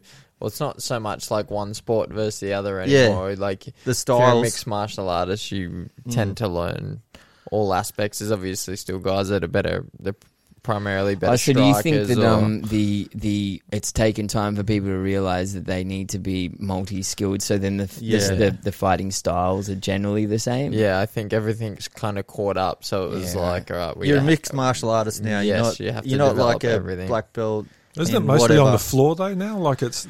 Oh, No, there's a lot of stuff. stand-up. Yeah, I think it's just it's probably the fastest evolving sport in terms of technical skill because it's so young. I think I mean, all the martial arts are old, but like as a combination thing, putting it all together, it's just like lifting and lifting and lifting. Yeah. Like they've just brought in the calf kick. Yeah. Like Calf kick. all of a sudden, no Who one would had think? thought of Get that. kicked in the Yeah. calf over and Yeah, over. they're It fucking destroying hurts. people. Like, holy shit, I Yeah. can't punch anymore. Yeah, Like, you exactly. just destroyed So my leg. have any of the rules changed over the years? More rules. More rules? Yeah. Like You what, can't any gouge obvious ones? cuts and stuff anymore. Yeah. You can't kick in the nuts or... Yeah. Or Well, bite. could you ever do that? Then? I don't know. I've heard some So stories. what about Or the is it the kind of knockouts tolerated? and stuff? Are they a bit tighter in how because I remember I forget who was fighting, but I remember there was a guy on top and then the one on the bottom was kind of trying to pull him in, right? And like down like that, and so he's going in for the elbow and he's getting him right in the collarbone, right? Yeah. So it's crack, crack, crack, crack, and eventually the guy down the bottom broke his grip. So he ended up on the ground, and then he's just raining elbows just on top of this guy's head. Out cold. The guy was out cold, Yeah. and he's just still going. Yeah. And Yeah, they've kind of pulled that up a bit. yeah, right. I said, I mean, and that was probably I can stomach a lot. That was Yeah. that when that Yeah. happens, that's probably what makes me get a little bit queasy. Yeah. Like, Yeah. I don't want to it's see done. anyone get actual hurt, you know. I Yeah. did like them days though because it said like he was a wrestler and he's Yeah. fighting a Kempo karate Yeah, guy yeah. or It was whatever. that- It was cool. childhood Street Fighter thing of Yeah. like, here comes the judo guy versus the karate Yeah, yeah. champion. And the or one whatever it was. glove, he had one glove. I can't remember the names. My Yeah, brain's right. just scattered at the moment. Yeah. But he had one glove, like a punching glove. no, He'd like, kind of grapple with one Oh, hand man, and that's weird. throw haymakers. Yeah, but that's how wild it used to be though. Yeah. UFC days. I remember the first time that my wife watched UFC. I mean, she knew nothing about fighting MMA or whatever. And I remember the first time she saw somebody in a guard, just like how, she's like, what are they doing? They look like they're sniffing each other's bums. Like, it's a close proximity. Yeah, well. It is odd the first time have you ever done jiu-jitsu or Well, the MMA that I was actually even the Buddha Jitsu, the one that I went to second dan on, and there was a fair bit of ground fighting there, and the first time was a bit weird. was Like, that in just- a gi? That The- one was in a gi, Yeah. yeah. But the MMA that I did upstairs Yeah. wasn't. Yeah, yeah. Did you do much jiu-jitsu upstairs or Yeah, they were big on ground fighting Yeah. as well. did you prefer that more than striking or do you like the striking? You prefer what you're better at. I'm better at striking, and Yeah. I was always very quick, and so as soon as I get on the ground, I felt a little bit paralyzed, and it's not like they were also conscious about who you would take. Like if Paired I'm up with a with. guy like fucking Yeah. double my size Yeah. and weight Yeah. and everything, They're not it's like, like how you much get do me on you the weigh? ground. Like, what am I going to do? Like, Yeah. I mean, I'm sure there's stuff that I could have if I really spent the time to learn the art of ground fighting, but but one day I think when Byron gets of age where if he is interested, I Yeah. definitely, as I was saying before, there are great memories that I have of my dad. It was always my dad and I. My brother did it for a while as well. Yep. Our arguments often got quite physical as well because Yeah. we're always sparring with each other Yeah. as well. And we just Some fly good off blues. and yeah. You're the older brother? Younger, you're the younger? younger but wiser. Oh, yeah, he's yeah. 4 years under me. Yeah. And actually, I remember when we were doing Carly Sticks grading, and it was between Dad and I. He had a great arm because he's a bricklayer as Yeah. well, so Yeah. really quick Sinewy. with that Yeah, tricep yeah. was just loaded, Just like and a trowel. bang, bang. And but there was something going on between us as well, and it got to a point where I'm like, fuck this stick, it's just paralyzing me, and I'm just in, and we're just bang, just going to town on each other. Yeah, headgear off, let's go. Beautiful. So what do you like to do other than playing instruments and kids? My the stuff I do in my leisure has changed over the years. Like, I do a lot of meditation. Yeah, right. I love just going for big hikes and I love surfing. I've surfed on and off since I was about 12 or 13, but I'm still shit at it. And that's just same thing. Just a lot of fear. I'm uncomfortable out in the ocean. Yeah, I don't like sharks. Yeah. Well, it's not so much the sharks for me. It's just the drowning? It's just the drowning aspect and the water. Yeah, but when I am surfing and the waves are just my type of size, I love it. Just takes me away. Yeah, it's and good so fun. recently I've just started swimming, and I've realised that I'm not the greatest swimmer. I can swim, but it's not like I can swim for kilometres or even I can get in an Olympic swimming pool and be gassed out before hitting 50 metres. But on land, I feel fit, right?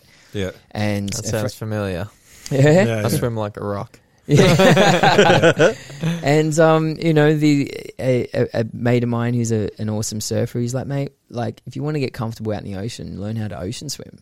And I thought that would be a great thing, especially while I'm traveling, for me to do. We play lots of coastal communities. Yeah. Is swimming, you know, and I had heard from friends as well who, you know, have problems with anxiety, how good it's been, and the skills that you learn through breath work and also the cold, just how awesome it is. So I've been getting lessons from my mate. Oh, good on you. Who works here, and she takes me down to the local pools, and I'm loving it. I've been doing it for a month now. It's the first time that I've actually gotten into the pool while away. So the day of a gig, get up in the morning, go for a swim, do some laps, just kind of gets my breathing happening. And it's really meditative as well. You're just looking at that line. You're just going and I took lessons when I was about 32. I didn't realise how shit a swimmer I was. And it's weird, isn't it? Yeah, I've been. I grew up in New Zealand, so we're always in the water. It's an island and that, but never formal training. I didn't even know how to blow bubbles and shit. Yeah. Do what? And then it's very Wim Hof-y, isn't it? You get into this meditative zone and it's the breathing. It's a real flow state. Yeah, it can be really good. It's funny. I have to get back into it. Me and my best mate just started doing it on a Sunday, you know, so we kind of organised as like a catch up, and he was a diver, so he can a Navy diver, so he could actually swim. Right. But he was laughing my second lap down the pool. He's like, "You swim exactly like Rocky on Rocky." Well, you're a boxer, so it makes sense. Yeah, I turn up, no goggles, head out of the water. yeah. But I actually enjoyed doing it after a while. So we kind of do that most weeks, and it is a good way to start the day, and because it is something so different for me. Yeah. Because I struggle with it. It's, I don't know, it's like cleansing being in the water too, that time of day. And I kind of understand all the old guys and their budgie smugglers down there now. Doing it. Yeah. So when you fight, like, breathing must be like a really important aspect to it, right? Yeah, but there's something I never really thought that much about. Like, I just try and keep my heart rate as low as I can. It's something I've thought more of coming. I had a bit of a break last year. I thought I was going to retire. So it's probably the most out of shape I've been coming back into a fight camp. So it's something I've thought more of now than probably any other time. But it is you're definitely trying to stay calm and manage. I've noticed like I have managing cues in my head, and you're always trying to reserve those little moments. So, you know, when you need to jump on someone or, you know, you don't. But yeah, I guess generally it's not something I think about too much because I guess it's trained in preparation. No, I'm always in awe of just athletes in general and curious as to what their rituals are like before they go out there. Because even though we're not doing the same thing, it's similar to when you're we have this debate all the time. You know, a musician as well. And I think as you know, an athlete has a coach. They have, you know, the good ones have been trained in what to do before they go out there. A musician is not told. No, you know, and that's why there's so many musicians struggle with their mental health on the road. It's like, you know, it's you're put in such extreme situations where you're traveling. You sort of your fundamental pillars in one way have been rocked. Your sleep, your food, just familiar surroundings. You're away from people who you know, like all that stuff has been rocked, and then you're expected to go on stage in whatever state and just play at peak performance. And it's the more conversations that people are having in the music industry, I am starting to see a bit of a shift in how managers or tour managers or whatever are handling their artists. Yeah, for sure. Food's a big one as well, you know. Like it's an unhealthy lifestyle, isn't it? You know, what are you going to do? Have chicken parmigiana? Because we're going to because you're always playing in a pub. I've recently stumbled upon like some of my favorites are like and the guys on Twitch will give me shit for it because every single stream I'm talking about it. But is chia pudding.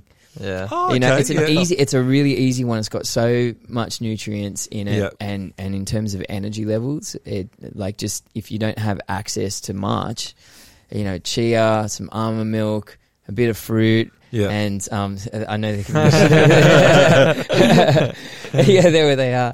And you know, a little bit of honey or whatever, and I'm good for a good few hours. And but yeah, food and also sleep. I disrespected sleep for years. Yeah. I'll sleep when I'm dead. That was my attitude, and until one day I ended up with insomnia and I couldn't get sleep. So it was, you know, for 3 years I was trying to just manage life on 3 hours sleep a night. And they were just, you know, that cycle of insomnia and then anxious about getting sleep. I've and had then a bout of it.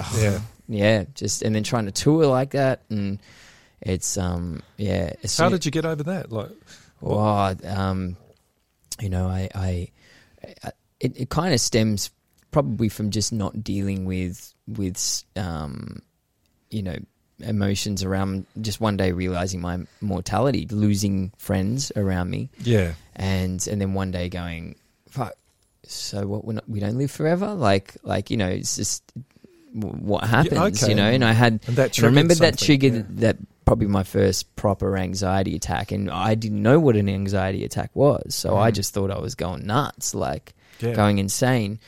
And then I ended up, and that those attacks would happen in random situations, right? And for every situation that it happened, then I veered away from that situation because I thought it was the situation that was bringing it on. So, you know, it would be first the thought of mortality, or I want to stop thinking about mortality, and then I might have it when I'm at the pub with some mates, and then all of a sudden I'm uncomfortable in social. So then I'm veering away from that, and then eventually it happened on stage in front of people, and then the stage was never the same again. It was like. Then I dreaded that. Yeah. And then it would happen approaching sleep. So then I became afraid of sleeping. Yeah. And it just corrupted everything. This is like butterflies in your stomach. It's a physical feeling? No, for me, like lots of people, you know, have different sort of ways that they experience like a bit of an anxiety attack or whatever. But mine would just go straight to, and the only time I've really read it properly was in this book called, which I highly recommend for anybody who has to deal with anxiety and just how to handle it. It's called Dare by Barry McDonough. Okay.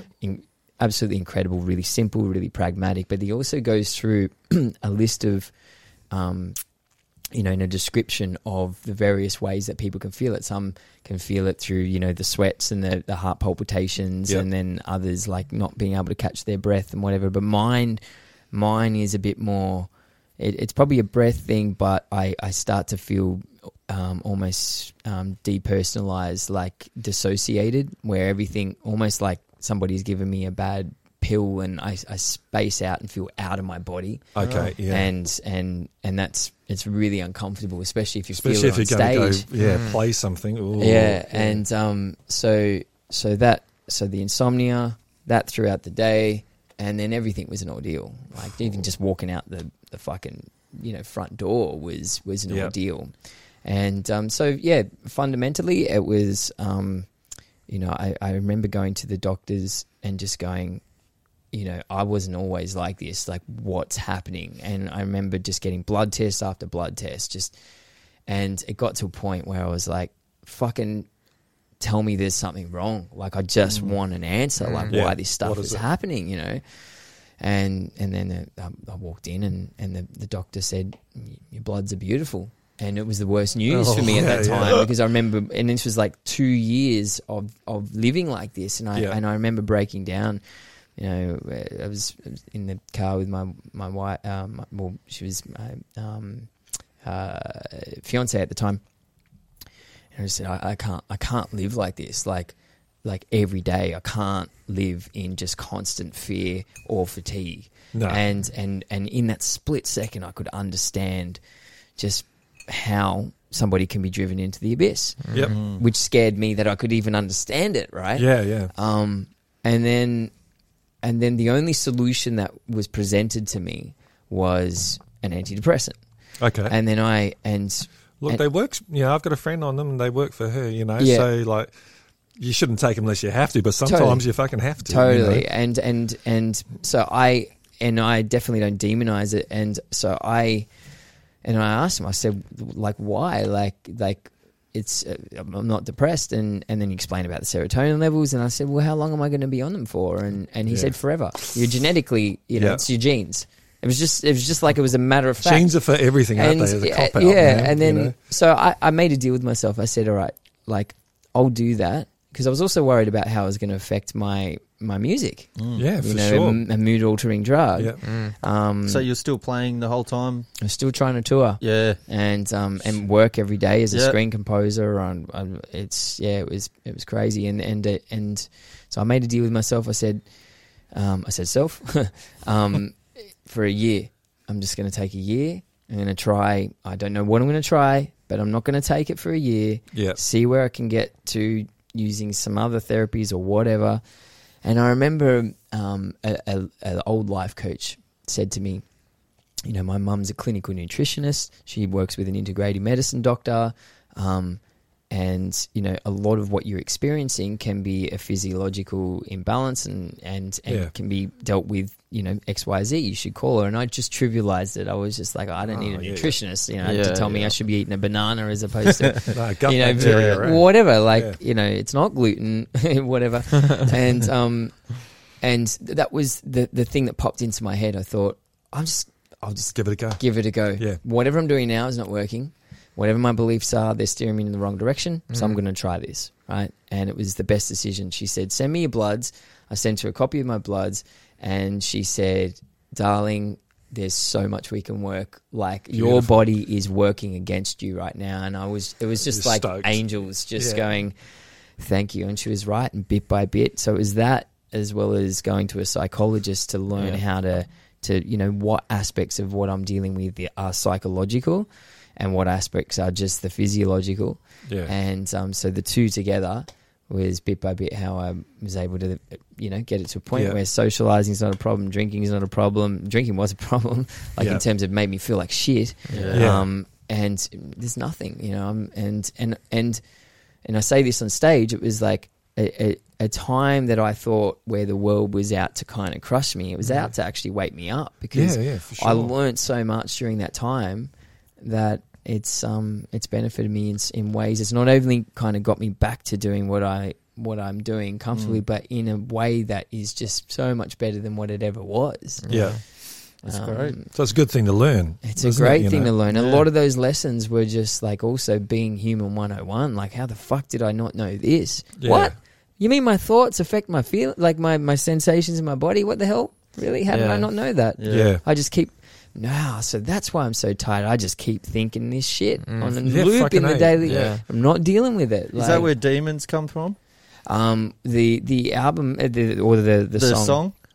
Yeah, about insomnia and sort of. Demons in a general sense was about that time, how when the simple things had gotten were taken away from me, essentially, like whether it was socializing or sleep and all these things, is like when something is taken away from you, that's how what matters. What it means to you. And that, the things that you take for granted, one day they're gone. And we've all experienced that over the last year. We have, exactly. And then, it can be, I remember Ricky Gervais saying quite a while ago is that, what was he talking about? Something to do with just how sensitive people are about, what you say you can't say this anymore. You can't. Is that experiencing? When you hear something or you see something that it doesn't sit right with you, that's how you get clear on what you do like. Yeah, absolutely. And where you want to go. Yeah. You can't know that unless you've experienced the discomfort of it. Yeah. The opposite. I think that's what Tony Robbins, the self-help guy, used to say. And he amps me up. Like, you can have your own island. Yeah. Say I. I want one. There's a big fucking hand. It's a big fella. It's a big hand. Banana fingers. Because people never know what they want to do with your life. Like it just plods along. I didn't want to be a chef. That was my previous career. I was just saying I fell into and all that. But I liked what he said, where he was saying, well, what don't you want to do? And that's easier. I don't want to do this X, Y, and Z, and it leaves you a smaller pool to choose from. Steve Jobs has got the same sort of thinking, Yeah. If you go into the same job too many times in a row where you hate it, then you're in the wrong job. Yeah. easy thought process. And But it was really clever how Tony Robbins and probably others do that, because they've worked out that the mind is wired to be, it's really clear what you don't like. Yeah. And it's almost like a protective thing. We're really good at knowing where we don't want to go sometimes. But as kids, though, it's different. I find that as a kid, because you haven't fallen on your face that much, and you haven't been up against something that you don't like, you just have natural desire driving you. Yeah. I want to play blocks. Yeah. That's right. Really want to play blocks. Yeah. It's trying to keep that when you transition into adulthood and your career. We were talking about it on the way up in the car, actually. Like what careers people get stuck in, and not that there's anything wrong with any of the trades, but I was looking at concreters and brickies and stuff, for example, and I'm thinking, man, like I tried a couple of days later, and I was like, this not for you. not for me, man. And kudos to the people that actually like doing Bloody it. oath, because we wouldn't have I asked my dad houses about and it, stuff, and I like it. He must be happy doing it because he's done it forever, I'm guessing. It's simple. I don't know. Yeah. He just he likes it. He chucks them in. That's It's what he's great. good at. He's And also, you stacking drive rocks, past and you built that. Like, Yeah. there's some, Yeah, there's a bit yeah. of pride in Yeah. that. Yeah, I never cared about that. I think the I remember the dynamic though, and like I love what I do here as a screen composer, but I don't like that I'm staring at a screen all day. Yeah. And I don't like that I'm sitting down all day. And you're alone, they're all pretty things, much, yeah. that I had as a labourer, where I was out under the sun. Yeah. I'm moving my body, and it was a different fatigue at the end of the day. Like when I get home, it was this. You're tired. Yeah. And you'd have a beer or whatever, and you're just tired. But when you have worked yourself mentally all day and not physically, it's a weird tired. Yeah. It's like the body has still got this energy, Yeah. but the mind is so tired. Yeah. And what I learnt through dealing with all the mental aspects of what I was going through is that, and I remember a doctor saying it really, really well is that, like when you tire out a muscle, it slows down and it stops working, right? Eventually, if it stops working. But when you tire out your mind, it does the opposite. Speeds It up. scrambles and it speeds up. Yeah. Which is, so he says, an anxious mind, a tired mind is an anxious mind. Yeah. And that's kind of why, if you do sit down all day and you've got a heavily mentally driven, intense job, at the end of it, you won't feel like a brickie or a concrete, where you can just go, your mind is just racing and your body hasn't moved, so it's kind of feeling charged. And so I do miss that feeling of that just release. getting home and Yeah. just going, whoa. I remember the first day I ever did laying bricks, and I slept for 14 and a half Yeah, hours. I was ruined. Hey, can I take a quick pee break? Yeah, Go for it. We'll keep going. Yeah, keep going. Keep the Twitchies entertained. Yeah, let's have a read. Yeah. What do we got up there? Holy shit, there's heaps of people. Yeah. Somebody loves coconut yogurt and chicken. Yeah, I like coconut yogurt. I've been pretty eating good. way It's too much different. chicken lately, Dave.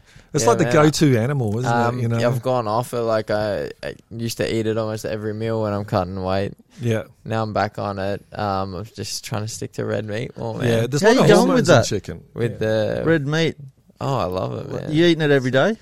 Like we might add chicken a couple times, but it's weird. I eat it, I don't feel good on it. I had Yeah. kangaroo for lunch today. Oh, yeah. How do you go Super with good. kangaroo? I only like the herb and garlic. Yeah, Yeah. it's hard by itself, Yeah. with no Yeah, Yeah, it's a marinade. real gamey and I tell you But, this story that came up on my feed the other day. It's this chicken it lived around 1820s or 1920s and got its head cut off, and it lived for 18 months. no. No shit. He used to take it on circus and all that, and he was feeding this headless chicken with a dropper. It's a real thing. A chicken How that's does the body stay alive? it without stayed the alive brain? for 18 months. The only reason it died is because it choked. He forgot to pull out the phlegm that was in it. Yeah, man. 18 months without a Holy head. Fuck. How would they document That that? is crazy. Yeah, there's photos of this chicken, man. Yeah, it was a famous headless chicken. So gonna it have makes to you wonder Google how that. much thought's going in a chicken. Like my wife, she'll yeah. eat chicken. She's not really into meat and all that, but she doesn't really consider chicken. Yeah, she's got a hierarchy. of She's got a animals. As I've taken a piss and I've returned, I'm curious what the segue was into this. We don't know. Oh, it's Twitch. Someone said, we actually had a look. Someone likes coconut yogurt and chicken, so then we got onto chicken. Well, and yogurt red and chicken's meat good. Kangaroos, Yeah, gross. yeah. I tried that. I don't know. Kangaroo Do you get that that piss taste? It has, kangaroos, it does, right? You got to marinate it in something yeah. really strong, some port or Yeah, something the like that. herb herb and and garlic, garlic one yeah. is mint. Have you but tried I that? can't- No. It's really You good. give that a go before you throw it away. It's But I Yeah. can't eat It's it super plain. lean. It's so gamey. Yeah, yeah. Like, Yeah. But the herb and garlic. Because you only really get the Yeah. fillet as well, don't you? It's not You like do. you get a It's- kangaroo leg. That nah. must be some tough meat. Oh, you Oh, see a lot yeah, of kanga bangers. yeah, Oh, yeah, yeah, they're not right. bad. Yeah. Bit of tomato sauce on there. Yeah, you gotta Right. do this. Yeah. Yeah, I didn't like the sausages though. For some reason, I didn't. No. Nah, I don't know. I'm not sure about sausages, and I just don't know if I trust. Yeah. them. You don't like the in lip general, shins and Don't know what assholes. they are. Yeah, that's it. Yeah, I just Mystery bags. I actually did probably 3 months of a butcher apprenticeship. Oh, did you? Speaking of, yeah, You've been around a bit, Marky boy. I haven't done that much. Were you in there punching the meat, Rocky style? in the freezer. Like, that's why I left. The ruck- I, actually, like from making sausages for 3 months, had this like grainy rash up my arm Oh. from the skins, and like it actually left divots in my hands for probably 6 months after. It looked like I Wow. had some sort of plague or some shit on my hand, man. Your body didn't want you to do No, it. I man. just think I'm allergic to physical labour that's not involved So in what do you, combat. how do you spend your time for work now? I just have a boxing gym, Yeah. which I'm just about to close, actually. Oh, really? yeah, Oh, but is I it- do one-on-one training and Great. obviously, yeah, Oh, compete damn, in boxing. pity you're not near the Shire. Well, he's probably the most technical guy around. Like in terms of if you want to learn how to punch properly, Yeah. no one better. Well, there probably is, but thanks, really. That's the first time you've know ever that. There might be, but I think we're pretty good. I've never heard you compliment him Yeah. before. That's lovely. I always we do. need more love here. Nice, Yeah. We're always trying to be positive, eh? It's like we Yeah. have guests on and that, and if we start talking about politics or something, it can get so dark. And Oh, like yeah. our whole point is that there's enough dark shit. We're trying to lift Yeah, everything yeah, up. Yeah. You've got I'll to really, tell you, if you want to We're lift trying. something up with Matt, just mention Bitcoin Oh, and we'll no. be lifting Oh, yeah, it. Jesus, I went on last week. Right into the Bitcoin at Yeah. the moment. Well, I'm not going to talk about He's it not this going to week. do You it can this watch the week. other This ones. This is about. Yeah, it's not about me. Yeah. Can you That buy goes your way over album? my head. Can you buy your album On on, with Bitcoin? There's only 2 or 3 Bitcoin for it. Yeah. I'm sure some Twitches out there will give us a Bitcoin for it. Yeah. Got a 70 grand at the moment. Have you got any like inspiration for the next album coming up, or you're just focusing on touring Yeah, at the no. moment? Well, I've been writing the odd song on Twitch actually, Oh, wow. and then Live also in the on- background. Oh, But yeah, it's wow. something I experimented with because I Lucky you know, people. I like being on it, and I'm really big on trying to sort of batch my time a little bit because Yeah. you got to be really purposeful. And I thought, all right, well, I'm streaming. I'm committed because I want to be to streaming a certain amount of hours on Twitch. And I was a bit concerned about what that was going to do to the time I The rest spent of the time. writing, right? Yeah. All right, well, they were interested in seeing how I write songs and everything, so I started writing songs and it's kind of it's taught me a little bit about how to not care what somebody thinks as Yeah, well, yeah. because the whole reason why a writer will often can only write by themselves is because they don't want somebody else's opinion to early on to corrupt absolutely. the What they've got process, going right? on, yeah. And that was what I was concerned about, is bringing that songwriting process to Twitch. And I'd read a negative comment or a constructive Yeah, one, or yeah. no, I prefer this Put a over G in that. there or That it something, would get in yeah. my head too much, Yeah. and it hasn't. It hasn't Oh, so good on far. you. Like, Yeah, and, right. and when it has, some wombat will come on and say well, that's shit or whatever. That's been an opportunity for me to learn how to go. All right, hang on. Before I just take that in, do I agree with that comment? Who is this person as well? Yeah. And like- you know, Hey, man, like go kids. fuck That's yourself. right. yeah. But and also, I I think, think that was yeah, my response actually to that particular one. It's not He much, digs. He digs. you can't And, reply to that. That's great. Yeah, because you're you have to then get clear on why you do what you do. So, do you want to put music out solely because you want to please people, or do you want to put music out fundamentally because you love it, and then second to that is you want people to it has enjoy to be it, that, right? doesn't it? Yeah. Yeah. We had this discussion with Anthony Snape last week, and we're talking about, he's come back from Nashville to Wollongong, so it's just been like this for him and his career, really, when he's trying to get things going there. But he was saying, look, you can fail at, you might be a covers band, you can fail at that. So if there's an opportunity to fail, you might as well fail at doing something you love. And also, and that's where the real connection is. If you don't feel it, if you're going to change your music because it suits a radio or something, it's just fake, man. There are other, like, if you are going to sacrifice what you love, do a fucking another job that's actually going to pay. Like there are other jobs out there that where you don't love it, that you're better off, making some money out of. Yeah. Come underground. And also I think so the idea of, since recorded music came out, was here's the album, you buy it. You don't understand the process that went on behind the album or anything. And I think what you're doing is maybe the way of the future as well, is like, here's a song, here's a chord structure, and let's see how we build it up. And you're bringing people on the whole journey. Doesn't mean they're not going to buy the album or the single. In fact, they're probably more likely to buy it. No, it's the opposite. I'm noticing that they're following it. They're growing some, there are feelings about the song, and then they want to know when it comes out. And on top of that, because they've followed the process, they know how much goes into it, creating a song. They're also more passionate about promoting it once it's out there. They're going to help it. You got to take your tribe along with you. So they've been part of it. So. And sometimes I wrote a song on Twitch called Creep. Yep. And it was about, it was inspired just by a couple moments that I had when I was, running high on teenage hormones, when you're, just head over heels for somebody, and you don't realize how creepy you're being, and just the stupid shit that I used to do. And we had this conversation. I'm like, I want to write a song about just a real fun, quirky song that is to do with being a creep. And so I said to everyone on Twitch, I said, so give me some examples. What are some things that, you would do? And so they just rattled off, examples, like, and some guy, chimed in and he goes, what about if you make a dream catcher out of her stolen hair? That's creepy. That's going right in the song. So, and a lot of that, the song, from their suggestions. And then the only part that I find difficult to do on Twitch is banging it into an eloquent lyric. That can sometimes take a lot lot of staring at a wall. Like just for I think you're insane how long it takes. Just be boring stream, it would be. We'll come in with the right chord progression. You're almost there, and then you just repeat this thing for hours sometimes to get it right. Totally. You have to be a bit insane to do it. There's something a bit weird. Even more insane to watch it. I'm sure they would. That's creepy in itself, right?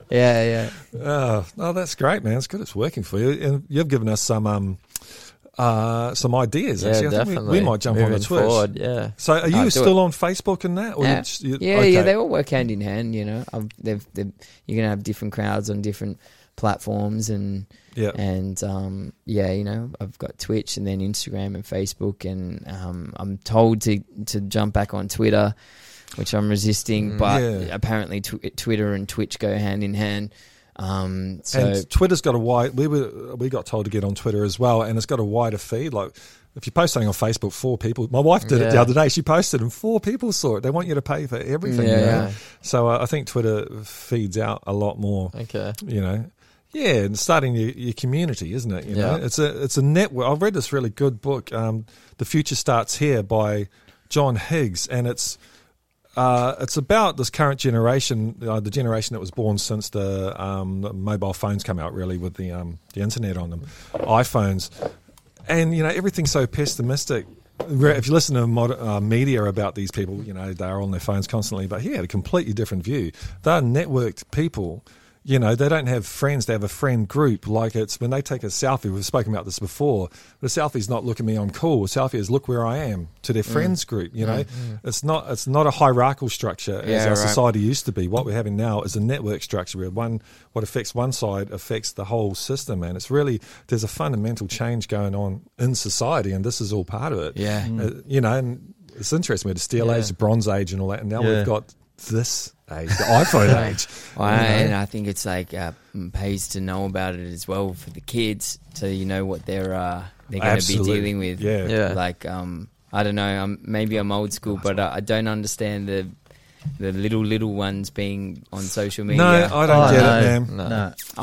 No. I've got a friend who's at school, and there was cyberbullying going on. But it's cyberbullying. They're in primary school. How is there fucking cyberbullying going on in primary school? Oh, it's because they have their phones out at.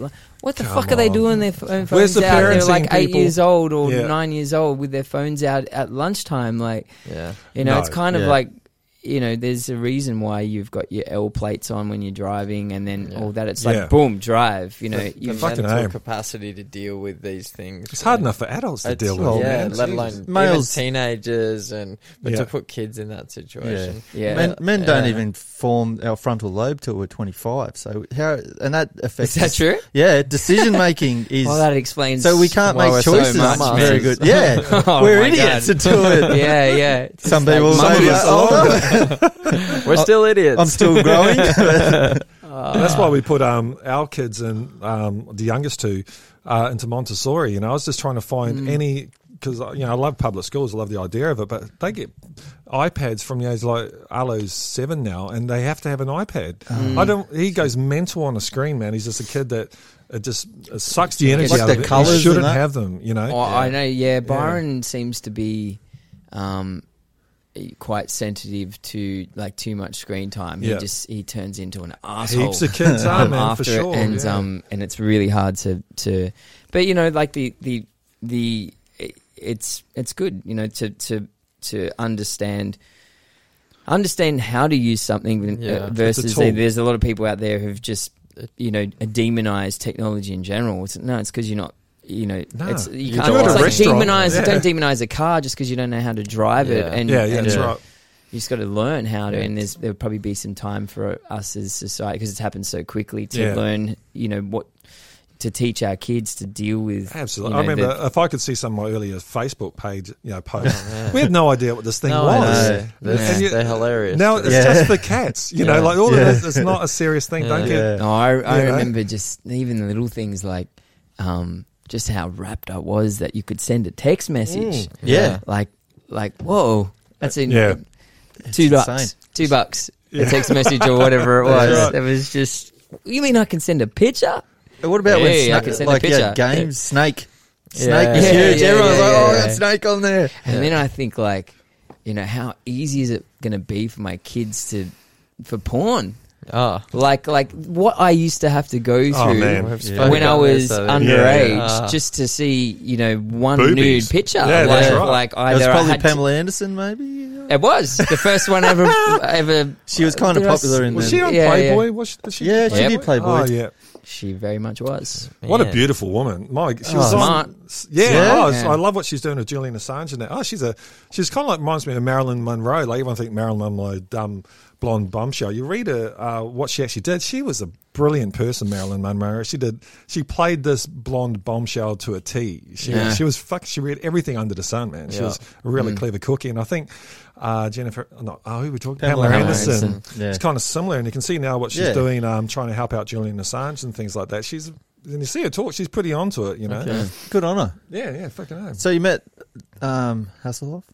I did because I was in Baywatch. Have you been? Were you Yeah, there? I remember. Oh, yeah, really? yeah. Really? That's that right. reminded me.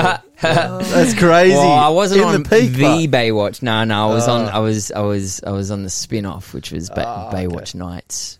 Oh, And it's like, yeah. what did the security? What did the lifesavers do At after night time? hours? They're detectives, Of course they are. and I played, a kid who had did I have no parents or something like that. I was like a street rat who played guitar with this older dude, and Yeah. there was a villain after me who was played by Mike Preston. From Mad Max, Oh, the wow. original Mad Yeah, Max. yeah, Oh shit! And Good villain. and it was a full on thing. Where's the cash? Where's the Wow. money? And car chase scenes and everything. I was in a stunt car, and I wasn't told that they were putting me in one and what was going to happen. Oh, shit. And the stunt car driver said, "Oh, do you want to come for a ride?" And I'm like, "Yeah, Yeah, sweet. He goes, we're just going around the block. Yeah, cool. So I sat in there and he goes, you might want to put your seatbelt on. Okay, all right, I'll put my seatbelt on. And just floored it, and he's just flooring it straight towards this wall. Just gunning it. And I'm like, this is mad. And then up the handbrake goes and you know, and through the streets of Venice Beach, all these tight little alleyways, it was nuts. It's great. But I was pretty devastated that I was psyched. I was like, Baywatch Nights, I'm in it, but there was you know, Pamela Anderson was not in it. Oh, that's a rip-off. If you want anyone on a Baywatch Night, it's probably her. Yeah. Right. Have you been following the Hoff's like musical career at the moment? No, I heard. He's in like a German metal sort of in Germany. Yeah. He did a song not too long. It wasn't too bad. That's a smart guy. He was a really nice guy. But I remember there was a scene in Baywatch where my sort of minder, the one that I was sort of like a father figure to me in there, he was in the hospital bed and he'd been beaten up and everything, and I'm having to cry and I'm going, please wake up, like the stereotypical thing. And I'm not an actor. I can't act for shit. And well, that's what I think. And I was never taught how to act sad or to cry or whatever. So, you know, it's a full on scene, and I'm trying to, you know, I'll keep up all my studies, and I'm saying these lines and everything, and I'm trying to bring on the waterworks, and then I put my hand, you know, my hand down and my head down on top of his hand, you know, as he's lying in the bed, and then this tap on the shoulder, you know, and it's like, you know, it's okay. Like that, and I look up and it's David Hasselhoff, you know, and I just remember having this, and they must have had to do the take like 10 times or whatever, because it was just surreal. I kept looking up and seeing the Hoff, and then pissing myself laughing just because of just how surreal it was. This is what the fuck? Life. This is weird. Yeah, it is fucking weird. So you guys were living over in the States then? On and off, yeah. We kind of would spend 3 to 6 months of the year. In LA, across a few year period. So I did a movie there, which the most famous person in that was Jessica Alba. Oh yeah. And before she was known, I had more lines than her. And so that was a Disney movie, and then that was the same time that I did my second album, which was but it was the first album under Michael Jackson's label. Yeah.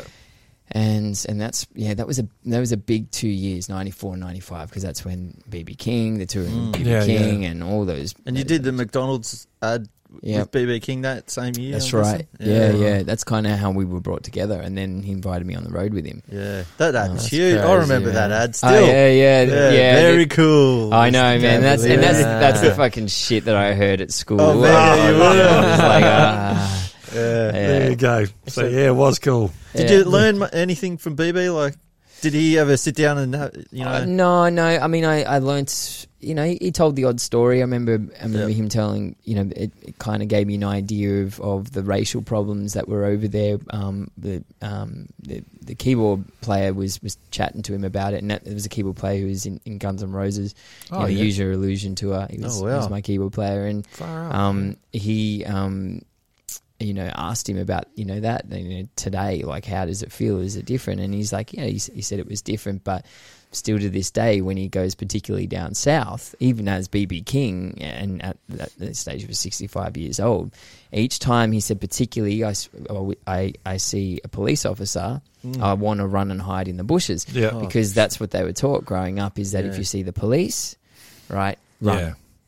Hide in the bushes. That's wild. What a wild way to be brought up. Yeah. So that, a bit of insight on what goes, because we were there like I think it was Is that Rodney King? A year after the LA riots. Yeah. So it was a strange time to be in LA, and you know, and there were lots of shootings and stuff. I remember where we were staying. You know, just the level of violence there compared to what we would experience here. Yeah. And I grew up, that part of my life was in Roos, which was next to Eds and, you know, some more rough areas. But it's nothing compared to what was over there. I mean, where we were staying, just 2 blocks down, a car drove into a cul-de-sac, took a wrong turn, and a Hispanic gang opened up, lit them all up, and they were ambushing what was supposed to be a gang, but it was a family. Oh, It was just and so that was, we got lost in fucking MacArthur Park in South Central LA once, just taking the wrong turn again and going, whoa, you just never seen anything like that. And so I digress. But BB King, most of what I learned from BB King was just through observation. How blues translates on a big stage, the power of a show, the power of just singing and playing from the heart, purposeful melodies and lyrics. And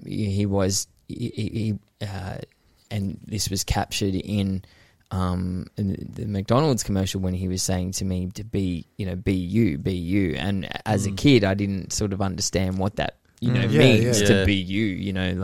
But as I get as the years went on, I started to realize what that meant, and also seeing the times when I wasn't me and how life was then, and versus when I am true to myself. And still to this day, I keep kind of coming back to that, and it means different things at different times. Sometimes it can be to do with music, and sometimes it can be just with how I carry myself and how I socialize, and even when going through all those mental health challenges. Just socializing, like sometimes you don't realize how much of when you're socializing and talking is actually just front, and it's just surface level. Jim Carrey went through something similar. Oh, what a legend! I've just listened to his interview on. Have you listened to WTF? No. With Mark Maron. I Great podcast. To Stuart Lee, the English comedian. He interviews Jim Carrey. But go ahead. What were you saying? I was just saying he went. I remember him going through such a similar thing where he didn't know. Jim are the same. He didn't know who he was. These are all. He was playing a character all the time. He felt like he didn't know who he got lost in himself. But that's what I suppose the movement of being present in the moment and giving your attention. I do that. Someone's talking, like, especially with your loved ones. My wife, we've been together a while. I think I know what she's going to say, and then I kind of switch it off. I'm thinking about butterflies also, and then she comes out with something like, "What was that?" Because she's full of surprises. Every human is full of surprises, man. You don't know what they're going to say. When you kind of start to align yourself with. Just with your own truths, then it also changes who you want to hang around with, and you start to see things differently. During that time, I would also, and I say this on stage as well, to give my mate Kenny a good some props, is that you also find out who when you go through shit, who your good times friends are. And your all times friends are. That's right. It says how many people were there for you during the good times when things are great and they're partying and everything, and then you go through shit and they just disappear. And versus that other person who's just there. Who checks in, help you out if you need help, and that's and especially as I'm getting older and time, with my kids and time is a lot more precious. Just being a bit more particular on who. Absolutely. Who you surround yourself by, Time is very precious. And I also think one thing that with our network community and that is integrity. That's all I want from someone is be honest about who you are and what you're doing. And I think integrity will be the catchphrase of the future, really. We'll be judged on our integrity. And that's all I care about. As a person, that's what I want to be. I want to make sure I'm being honest. Genuine. Being genuine. And sometimes you're not. You don't even realise you're not. No. I remember once when I was living over in London, and we're at a barbecue with all these people I knew, and then my son, who must have been 4, came up to me or something and goes, why don't you like him? And there was a guy at the table. And I'm like, what do you mean I don't like him? And then I thought about it and was like, no, he's an asshole. And all us adults, we were cool with, we pretended we liked him, but the kid could see straight through it, man, Crazy, And I bullshitted myself. I thought, like, no, this guy's being a dick, Do you guys have problems with having to be careful what you say in a time where you've We know, really everyone's should just be wrapped up. careful, Yeah, but we we pride haven't. ourselves on. We more pride ourselves on not filtering what we Yeah. say, Well, But only and- because we're coming from an honest. Like, Yeah, we want we to be are. positive, and we're not into bummers. But No. we're going to say whatever. But it's never from a negative point of view. Yeah. You know, like we always. So no, we we're haven't. not out to be assholes. But we Yeah. make mistakes too. We do. And if you've got a better point of view that will change our Yeah, minds, yeah. we're open to be. I changed my mind like that. Yeah. Man. You got a better Yeah, argument. yeah. We're than me, human. I'll change. Yeah, we are. We do. Some of us are. Occasionally we slip up. But Yeah, yeah, we're just. Mark's a machine. That's I was just having a conversation with on Twitch about how I want to just teach my kids how to read people's intentions and their hearts, Yeah, not yeah. so much what their words are, Yeah. because people explain things sometimes differently. And you get caught up too much in what they're words, saying rather yeah. than the heart, The initial, of it. encounter, kids know, and we Yeah. all know. You know, You can like feel people it, have an aura yeah. about them, man, Yeah. and you can talk yourself out of it. But generally, it's pretty spot on. Yeah. You know, Yeah. Intuition. your intuition. Yeah. Yes. Yeah. Gotta Yeah. connect So and listen. what's to your it, man. Yeah. favorite guitar setup? Right. I want to get into a bit more guitar Yeah, stuff. let's do it. Because, Yeah. It's changed over the years. I've always been simple, fairly Yeah. simple. I don't like too much shit at my feet. This actually, what I've got at my feet now is probably the most that I've ever had. Yeah. Mainly because I've got some more psychedelic sounds that I'm incorporating in what I'm doing. Whereas before Yep. it was just like, it's just blues, you know, you give me a wah-wah and a distortion pedal and then that's it. Yeah. So at the moment I'm running, an old 70s Crybaby. Oh, Wah. I've got, just trying to remember, a compressor pedal. yeah. Or stomp box? Do you rather the stomp box? rather I than do ruck? both. I do both. So I've got, ideally, if I could get everything out of one little multi-effects unit, I would love that. Yeah. Now, I'm not a purist for the Yeah. sake of it, but sometimes pure is better. So I haven't been able to find a multi-effects unit that does everything that I want really, really well. Yeah. But the closest thing that I have, which does a lot of amazing things, is the Line 6 Helix. Yep. Okay. Not the amp modeler, just the multi-effects. I'm not brave enough to let go of my amps now and go to amp modeling. Although I do that on Twitch. And I don't plug through my amps. I What do actually you run use? through the Helix plugin. It's Ah. killer. Yeah. Yeah, right. It's absolutely amazing. I've got my some stomp boxes. I've got the Line 6 Helix multi-effects. Yeah. And then I run a small, like an SPD just for simple beats on stage. Yeah. And then Kenny has his stomp, like an actual just stomp Yeah. that you can hear. He's an acoustic player. Is that No, he's he plays acoustic sometimes, but it's our set's electric. Okay. And then for most of the shows now, we've got a third, which is a trumpet player. Oh, nice. It adds a bit of trumpet and then a little bit Yeah. of percussion and some backing vocals. Yeah. My dad actually, when your album first came out, he Mm. said, this Nathan Cavalier's got a new album because he plays trumpet. And Oh, he yeah, right. heard the trumpet. Yeah, Anything yeah. with trumpet, he goes mental. Yeah, over he it. loves it, it's- especially new music. Yeah, And no, it- it was a great flavour to add. Like I can't remember the first time I heard trumpet in a way that wasn't jazz, but it was more sort of in the It's folk. like a flat. It's more of a sort of a folk sound, orientated means of playing and Yeah. a bit more sort of indie folk. The way that I used we Yeah. use trumpet in my stuff. Well, Yeah. we had a discussion last week. I saw this. A friend of mine posted. I think it was a New Orleans funeral, and it had like 20 trombone players, and they're all just sitting around in a Oh, wow. barbecue, and there's old ladies with clapsticks and that, and they started off this rotating melody. And 6 minutes later, I felt like just jumping on the chairs, man. It was fucking Yeah. fantastic. And I've actually decided to start, we talked about it last week, start trombone lessons because I'm a guitarist. But in that situation, Wow. you just don't compete, man. Like Yeah, there's something yeah. about the breath and the Yeah. horns, man. You don't have to go through an amp or anything, man. They were Yeah, living yeah. it. It was There's some great. tradition to that, but I guess like Yeah. how often we used horns to call Yeah, people. Yeah, bugles true. and that, man, Yeah. for sure. There's something about the breath is filling this thing, you know. Yeah, when I watched I forget what the band was called, but they were kind of like a ska band, but they were mostly they were called La Brass Band. I think yeah. they were from Germany or whatever, and they were supporting a a Shire band called Caravan of Sun. Yeah, I know them. Yeah, and the tuba player. I mean, these guys had a lot of energy on stage, jumping around everything, but the tuba player, the breath, of that. I mean, like, you know, 2 songs in and he is dripping in sweat. You know, just the amount of breath to play a sousaphone and keep playing it, and just to keep playing it, especially the way that he was insane, and then jumping around with it. You know, Have you seen Fat Freddy's Drop play? I haven't seen them live. No. Yeah. Their trombone player, man, like he's this big boy and he's got a big gut and that, but when he gets wobbling on that trombone, it's fucking fantastic, man. The whole band's behind him and he's just rocking his crowd with this funny instrument. It looks like an elephant. I'm like, this is great. So, yes, trombone. Next time we meet, well, maybe not meet. Next interview, I'll be a trombone. You'll be a trombone player. Yeah. It's a good interest. It's not the most pleasing to listen to when you're learning it, I don't reckon. No. At least you can turn down the guitar, isn't it? You can't. Yeah. You know. Or you can take the amp, like unplug it from the amp and pretend.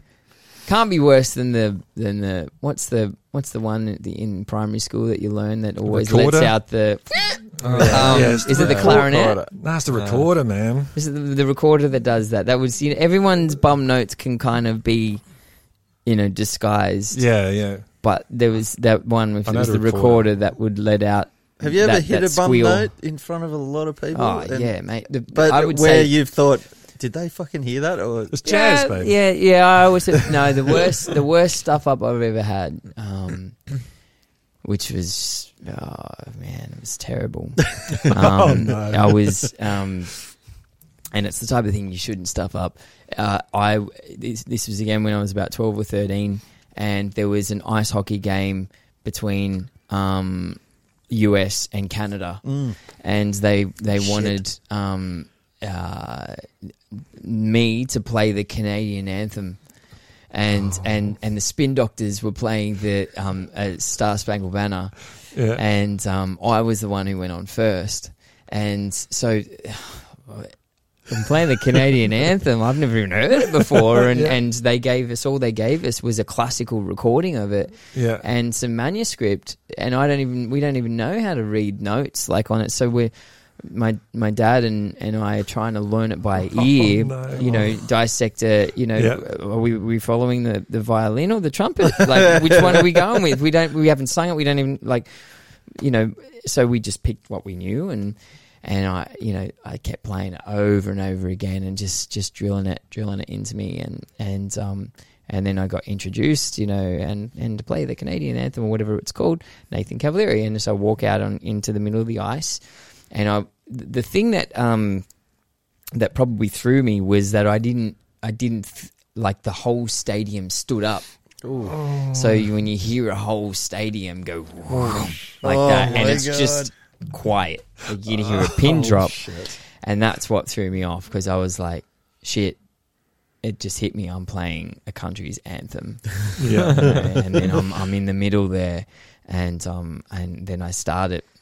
And I'm playing, and all I've got is this monkey mind going, don't fuck it up, don't fuck it up, don't fuck it up, and the inside of my head and everything. And eventually, and then the other part of my mind, all it heard was from that monkey mind was just, fuck it up. And it's not the don't fuck it up. So it's like when they say about race car drivers, don't look at the poles and whatever, you got to look about where you're going. Yeah. I was just looking at those poles, and then boom, I just smashed into a pole. I hit one bum note, and because it's not a pentatonic scale or anything, like I don't know where I am on the board right now. So all I did, then I just was like, I'm lost. So I wailed. I just went dun, dun, dun, dun, dun, dun, dun, dun, dun, dun, dun, just wailing away and play fast, and then it's like, please get me the fuck out of here.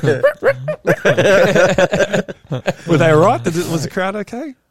Yeah. I mean, they didn't boo. I mean, but then the Spin Doctors came on, and it was terrible. I mean, can you imagine the Spin Doctors doing an anthem? Like, that's not the type of band do an anthem, and so I didn't feel that bad for absolutely butchering the Canadian anthem. Yeah.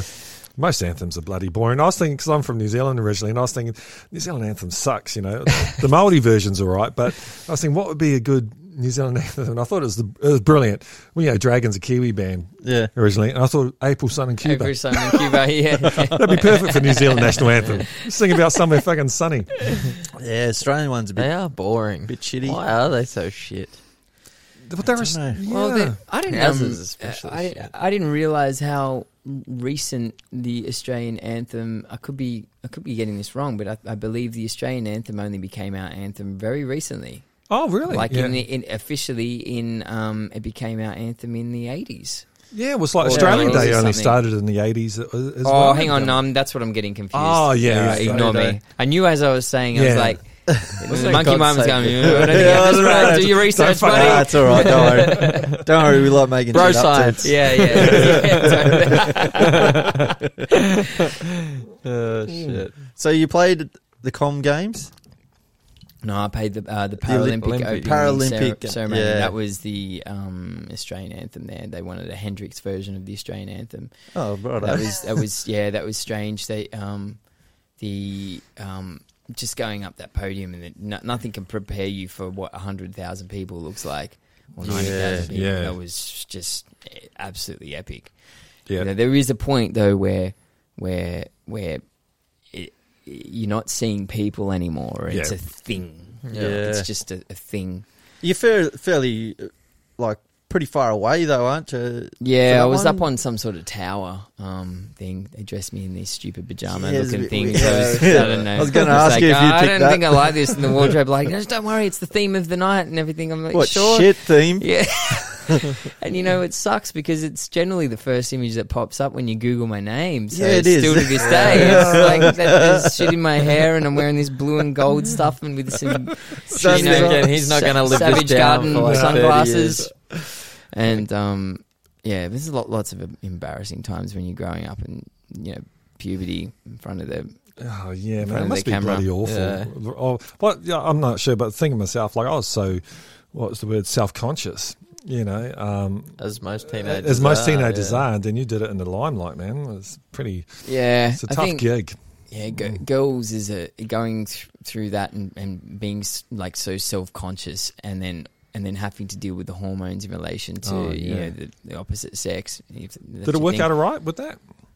No. No, so being a rock star didn't help it. No, well, you know, I just thought they going to a Maris Brothers boys' school and then just people paying me out all the time.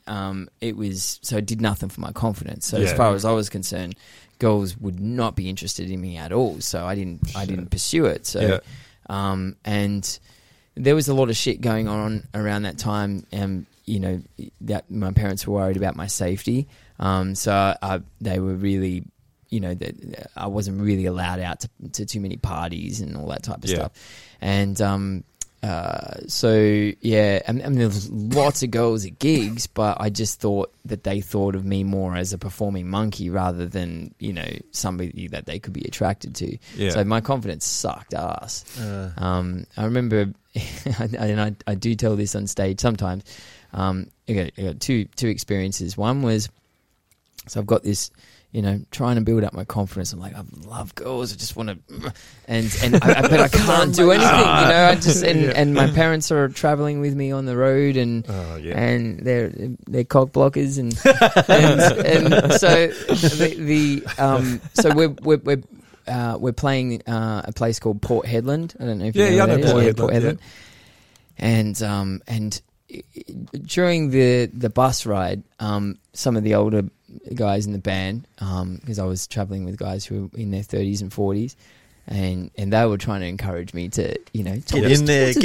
And my dad finally kind of worked out that, you know, I needed encouragement, right? So he would just say, just talk to them. They want to hear what you got to say, you know, and just talk. And so, you know, it's okay. And so I'm getting all this encouragement. Talk. Okay, cool. So we rock up to the gig at Port Hedland and we look at the poster and it says, Nathan Cavalieri, special guest, the T-Birds. And I like the T-Birds and there's this photo of a whole bunch of girls there. And then I look around, there's another photos and they booked strippers. Oh, to be my support act, right?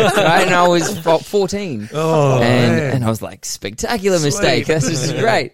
And so I walk into the band room, and the band room is kind of a whole side of where the beer garden is, and it's all glass windows. And then there's also the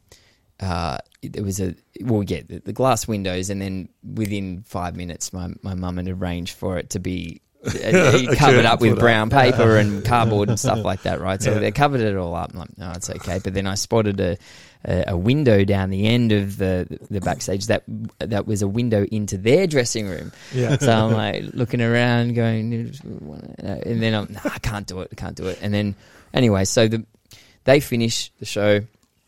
The boards come down. I go up on stage, and you know what it's like when you're up on stage and you finish. You kind of feel, you're probably the most confident when you're off stage. Yeah. You just feel really good, unless it's you've been shit. But generally, there's that adrenaline, and I'm feeling pretty good. And they were watching me, and so I go backstage, and I'm watching through the glass windows, and they're just chilling out and dancing and drinking and stuff like that. And I'm just watching, and all I can,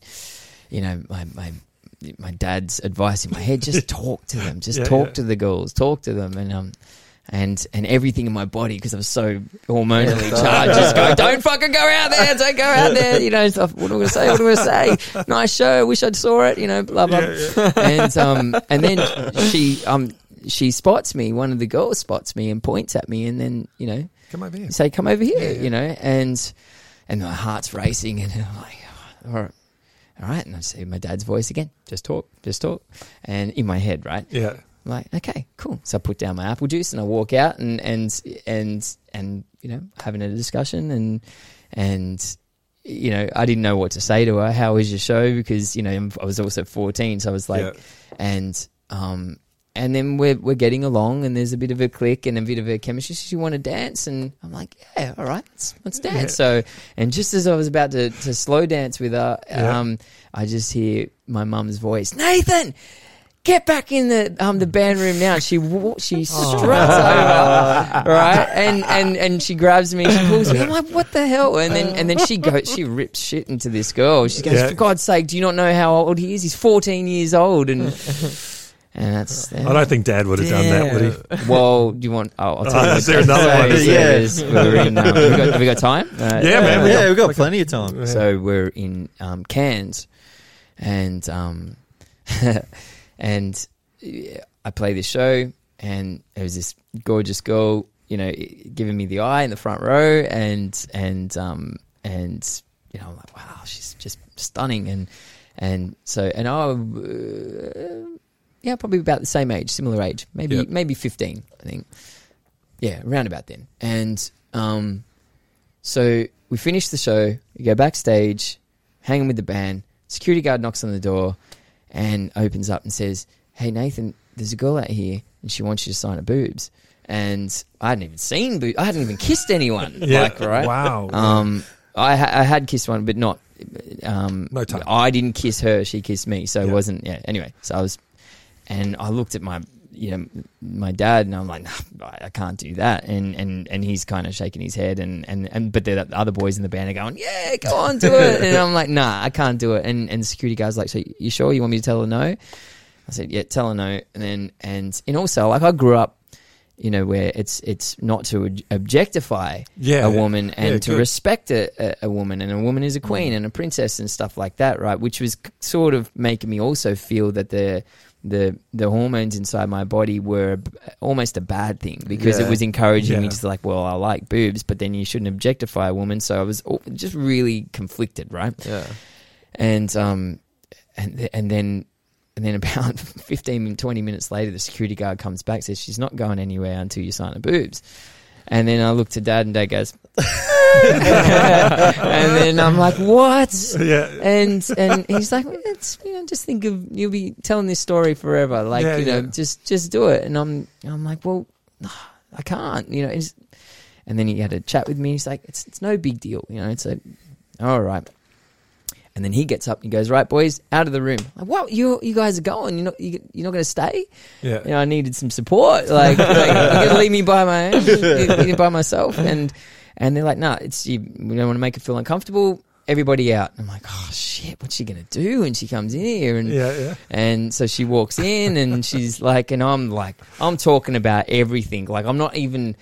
I don't want her to get a word in because I don't want her to say, "Can you sign my boobs?" So anyway, we flew in from Sydney last night and blah blah blah. I'm gonna get off the same talking about pedals and shit that doesn't matter. And then I ran out of things to say, and she goes, "So can I get your autograph?" And I pick up a pen and a paper, like real quick. "Yep, sure. Who do you want me to make it out to?" Yeah. And she's like, and she grabbed my hand, she put it down, she said, I don't want you to sign on a paper. And I'm like, okay, all right, what are we doing?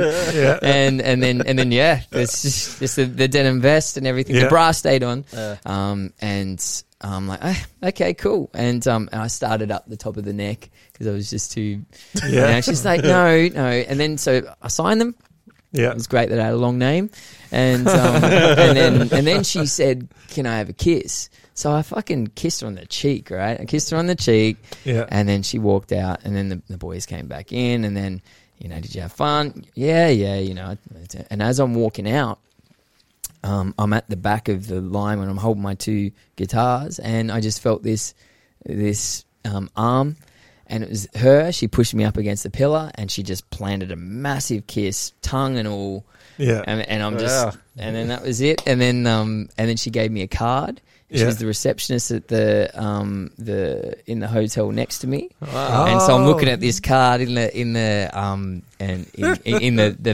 van on the way back, and Dad goes, "You've had your fun," It's like, okay, and then he takes the card, and that's it. And Damn it! Maybe he just took the card. He's like, yeah, give it to her. You've had your fun. It's my turn. Hang on a sec. So when did you meet Slash? When was Slash. That was at that festival with Led Zeppelin. Jimmy Page, Robert Plant, Zurich, in Switzerland, with Elton John. So that was, I got introduced to him because my keyboard player was from Gunners. Yeah. And was that Use Your Illusion tour? Yeah, he was playing keys and harmonica and stuff for Use Your Illusion 1 and 2, and on that tour. But no, 1994. Yeah, I think Gunners were already over. Were they? Yeah, they were over by then. So Slash was doing Snake Pit. Snake yes. Pit. And it was epic. Epic Did you gig. ever jam with? Nah, Slash? I didn't get to. I would have loved to, and he was just a really feel good character as well. I met lots of peeps on that one. So Slash, I hung around with Ugly Kid Joe. He's a champion. I love that. Those, what was it? They had Everything I Hate Hate About You, the one, and yeah, The I had- Neighbour, and yeah. Cats in the Cradle, and I saw them live recently, actually, Oh, yeah. a couple of years ago. Good? Epic. Yeah. Oh, it was awesome. just slamming. Yeah. Yeah. That's great. And and Silverchair were there as well. It was kind of funny because they were playing. Matt doesn't like I it. don't- don't, Silverchair? I don't not Yeah. like Silverchair. You're Don't not put a me in this fan? situation. No, not really. I grew up in New Zealand. I saw them at the Big Day out in New Zealand, and I think they were before my favourite band, which was a Kiwi band called Head Like a Hole. So I just wanted them to go away. What But that, year was that? That would have been 92 or 93. Oh yeah, so that was that was Frog Stomp. Just as Yeah, they it was came Frog out. Stomp. Yeah, and I yeah. must admit, they were actually quite good live. Oh, I'm like, man, these kids are it's pretty a good. weird, that It's a album. weird thing. Like I feel like Silverchair got so much shit. Like it was just for me. It was typical Australia. Yeah. sometimes We It's can't like, support people, can we, sometimes? Fuck, even getting piss thrown at him when they Was were. he? He got piss thrown at him. Shit. And Silverchair were playing before Rage Against the Machine at Big Day Out, I think it was, but Yeah. Rage Against the Machine, and just because they weren't playing fucking all their early stuff, and they were just had expanded and evolved a bit more, and they were just getting shit. I mean, I'm generalizing here, but we're not necessarily the greatest at supporting those who are up the top. No. Airborne are it's another weird. example. You know that band Yeah, I Airborne. know Yeah. Airborne, yeah. They're fucking huge in Europe. And they come here and not so much just because people just can't get beyond the fact that they are obviously and heavily influenced by AC/DC. Who gives a shit? Yeah, that's It's right. fucking good. Everyone's got influences, don't they? Yeah. Doesn't matter what you do. Yeah. No, I like it. Yeah. I like anyone up there now, man. Like, as I said, I'm going to see any motherfucker. Yeah. If there's a ticket, I'm going. which gets us back to the Heritage Hotel Yes. on Sunday. Yeah. Come along to Sunday. the show. Yeah, we'll be there. We're definitely going to be there. In fact, do you want us? We could film it for you if you want. Not a bad idea. Yeah, we might do that. I've got to work out what the our biggest problem when we're trying to film stuff for Twitch is actually just network service. Oh, yeah. So I wonder what it's like. I'm not there. sure the Heritage would have The best Telstra service. We're on Telstra. Yeah. One request though, you have to sign Willie's tits. Up They're pretty big. I've learned not to objectify a man. I haven't got any business cards on me. It's business time. Yeah. Well, man. man, that's That's sick. been a blast. Yeah, We appreciate you letting us in coming here. on here. Yeah, absolutely. This was awesome, and I love how last minute it was as well. I mean, It's the best way to do things, though, isn't reached it? out Yeah. and I'm glad we got to do it on Twitch as well. Yeah. So Hi to all the hopefully Twitch they people. are, and it's not Yeah, like one thanks. person just watching because they've gone, "This is shit." Yeah, hopefully. So here we go. 92 was the first big day out, and Nirvana played there. Yeah, Ooh, right. That I would have know been there a was good a one. band that sign my boobs. It's funny they throw cyber underwear at me. Is that a thing, is it? Yeah, You're I Tom said Jones. Yeah. Amy my wife was giving me shit the other day, and I said, sometimes I come home from tour and I get underwear thrown at me, and she's like, yeah, cyber underwear. Like, hey, It still counts. it still And counts. it doesn't smell as bad. All right, dude. That was yeah, cool. thanks for coming out here. No, I'm thanks glad for- we could No, make it it was a work. We blast. appreciate you. Good. Thank you. Yeah. Thanks, buddy. Cheers, mate. That was Cheers, great. man. See you, everyone. See ya. See you guys. Later. So Twitch. Right. Hang on a sec. What time is it? Yeah. Was that good, guys? So, you guys can check out Smack Panda's podcast. So just type it in as it is. It's not. I don't think there's anything else called Smack Panda out there. Maybe a yeah. panda on heroin. Yeah. Yeah, we thought we'd do something different. So, yeah, let us know on Discord what you thought of it as well, because I'd love to keep doing. Dawn struck again. No way. What happened? No way. Are you serious? Another 100 subs. Wow. That is incredible. Oh, I've got to give them some more love. Well, thanks chat for sticking around, and I'll jump on Discord and we'll have a yarn as well, and I'll be probably streaming. Now, I don't get pissed off, but I have a date night on Friday night with my wife, and I know that is date night for Twitch, but hey, man's got to do what a man's got to do. And yeah, fuck this. I want my money back. Unsub. I'll stream on Thursday night. So we're one night earlier. So, and yeah, we'll have a bit more of a chat. I'll tell you guys how South Australia went, play some tunes, and yeah. So I hope all is well. And who's raiding? I'll let you guys choose. Who has the control to raid?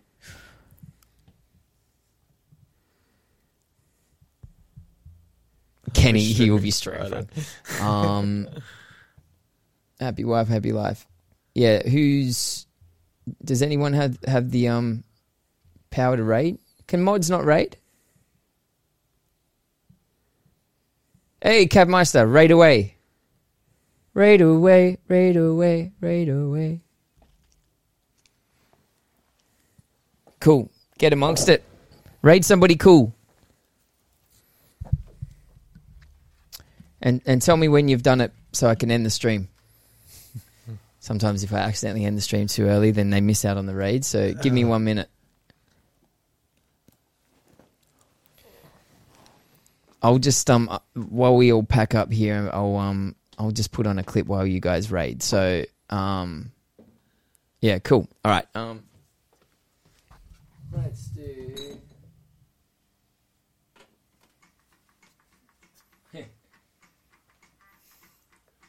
That's a cool sound clip, film clip. Chucky. Yeah, I liked it. How'd you let me organise see that if one? No, they can't hear us. Oh, it just got rated. Let me just check.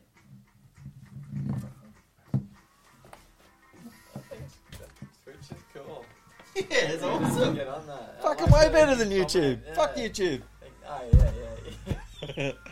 That it kept dropping out. Did it? Yeah. Yeah. See what we got. So see what? Yeah. It's cool because it's only Turn me it and back Matt. on. This Yeah, one went the yeah. whole time. Yeah.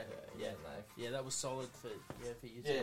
But I turned it back on when wonder Nath why. went to the toilet. I You don't know, might be interrupting it. Some. Can I cut this I camera can then? download the VOD. Can you? Yeah, from Could you Twitch. do that for us? Yeah, so No, just- it'll mean though that you can't. That doesn't Your matter. edits will be what they are. That's all right because Yeah. I only really want to add some photos and stuff Yeah, that we yeah. talk about. It might. It's if the, you don't mind. the it might not be quite as. It's. All right.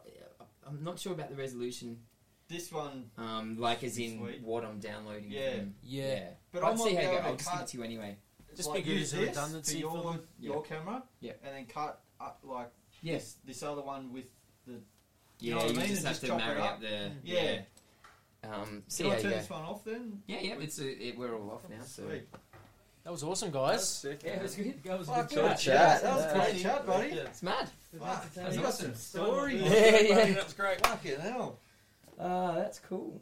How long were we going for? Yeah, we're good. 2.5 Yeah, hours. nice. Yeah. Time flies, hey. You've got the record now, I think. You've taken it from Mark. Ah, Mark yes. had 2 hours 20. Straight flow. Yeah, Yeah. straight through like Yeah, the we used to longest. always need to do the cut and piss breaks and Yeah, it's It as gets soon as harder. you get past the 2 hours, I'm like, if I've been drinking water, Yeah. Oh it's usually a piss break. Speaking of, Fido just been texting me and going, "Oh, thanks, brother. This is going to be great. We're going to organise the heavy." Get fucked. no way, dude. No way. Oh, man. that dude. You think I'm a 5-year-old or something? Like what? Fool. Thanks for then he's Working doing that. too.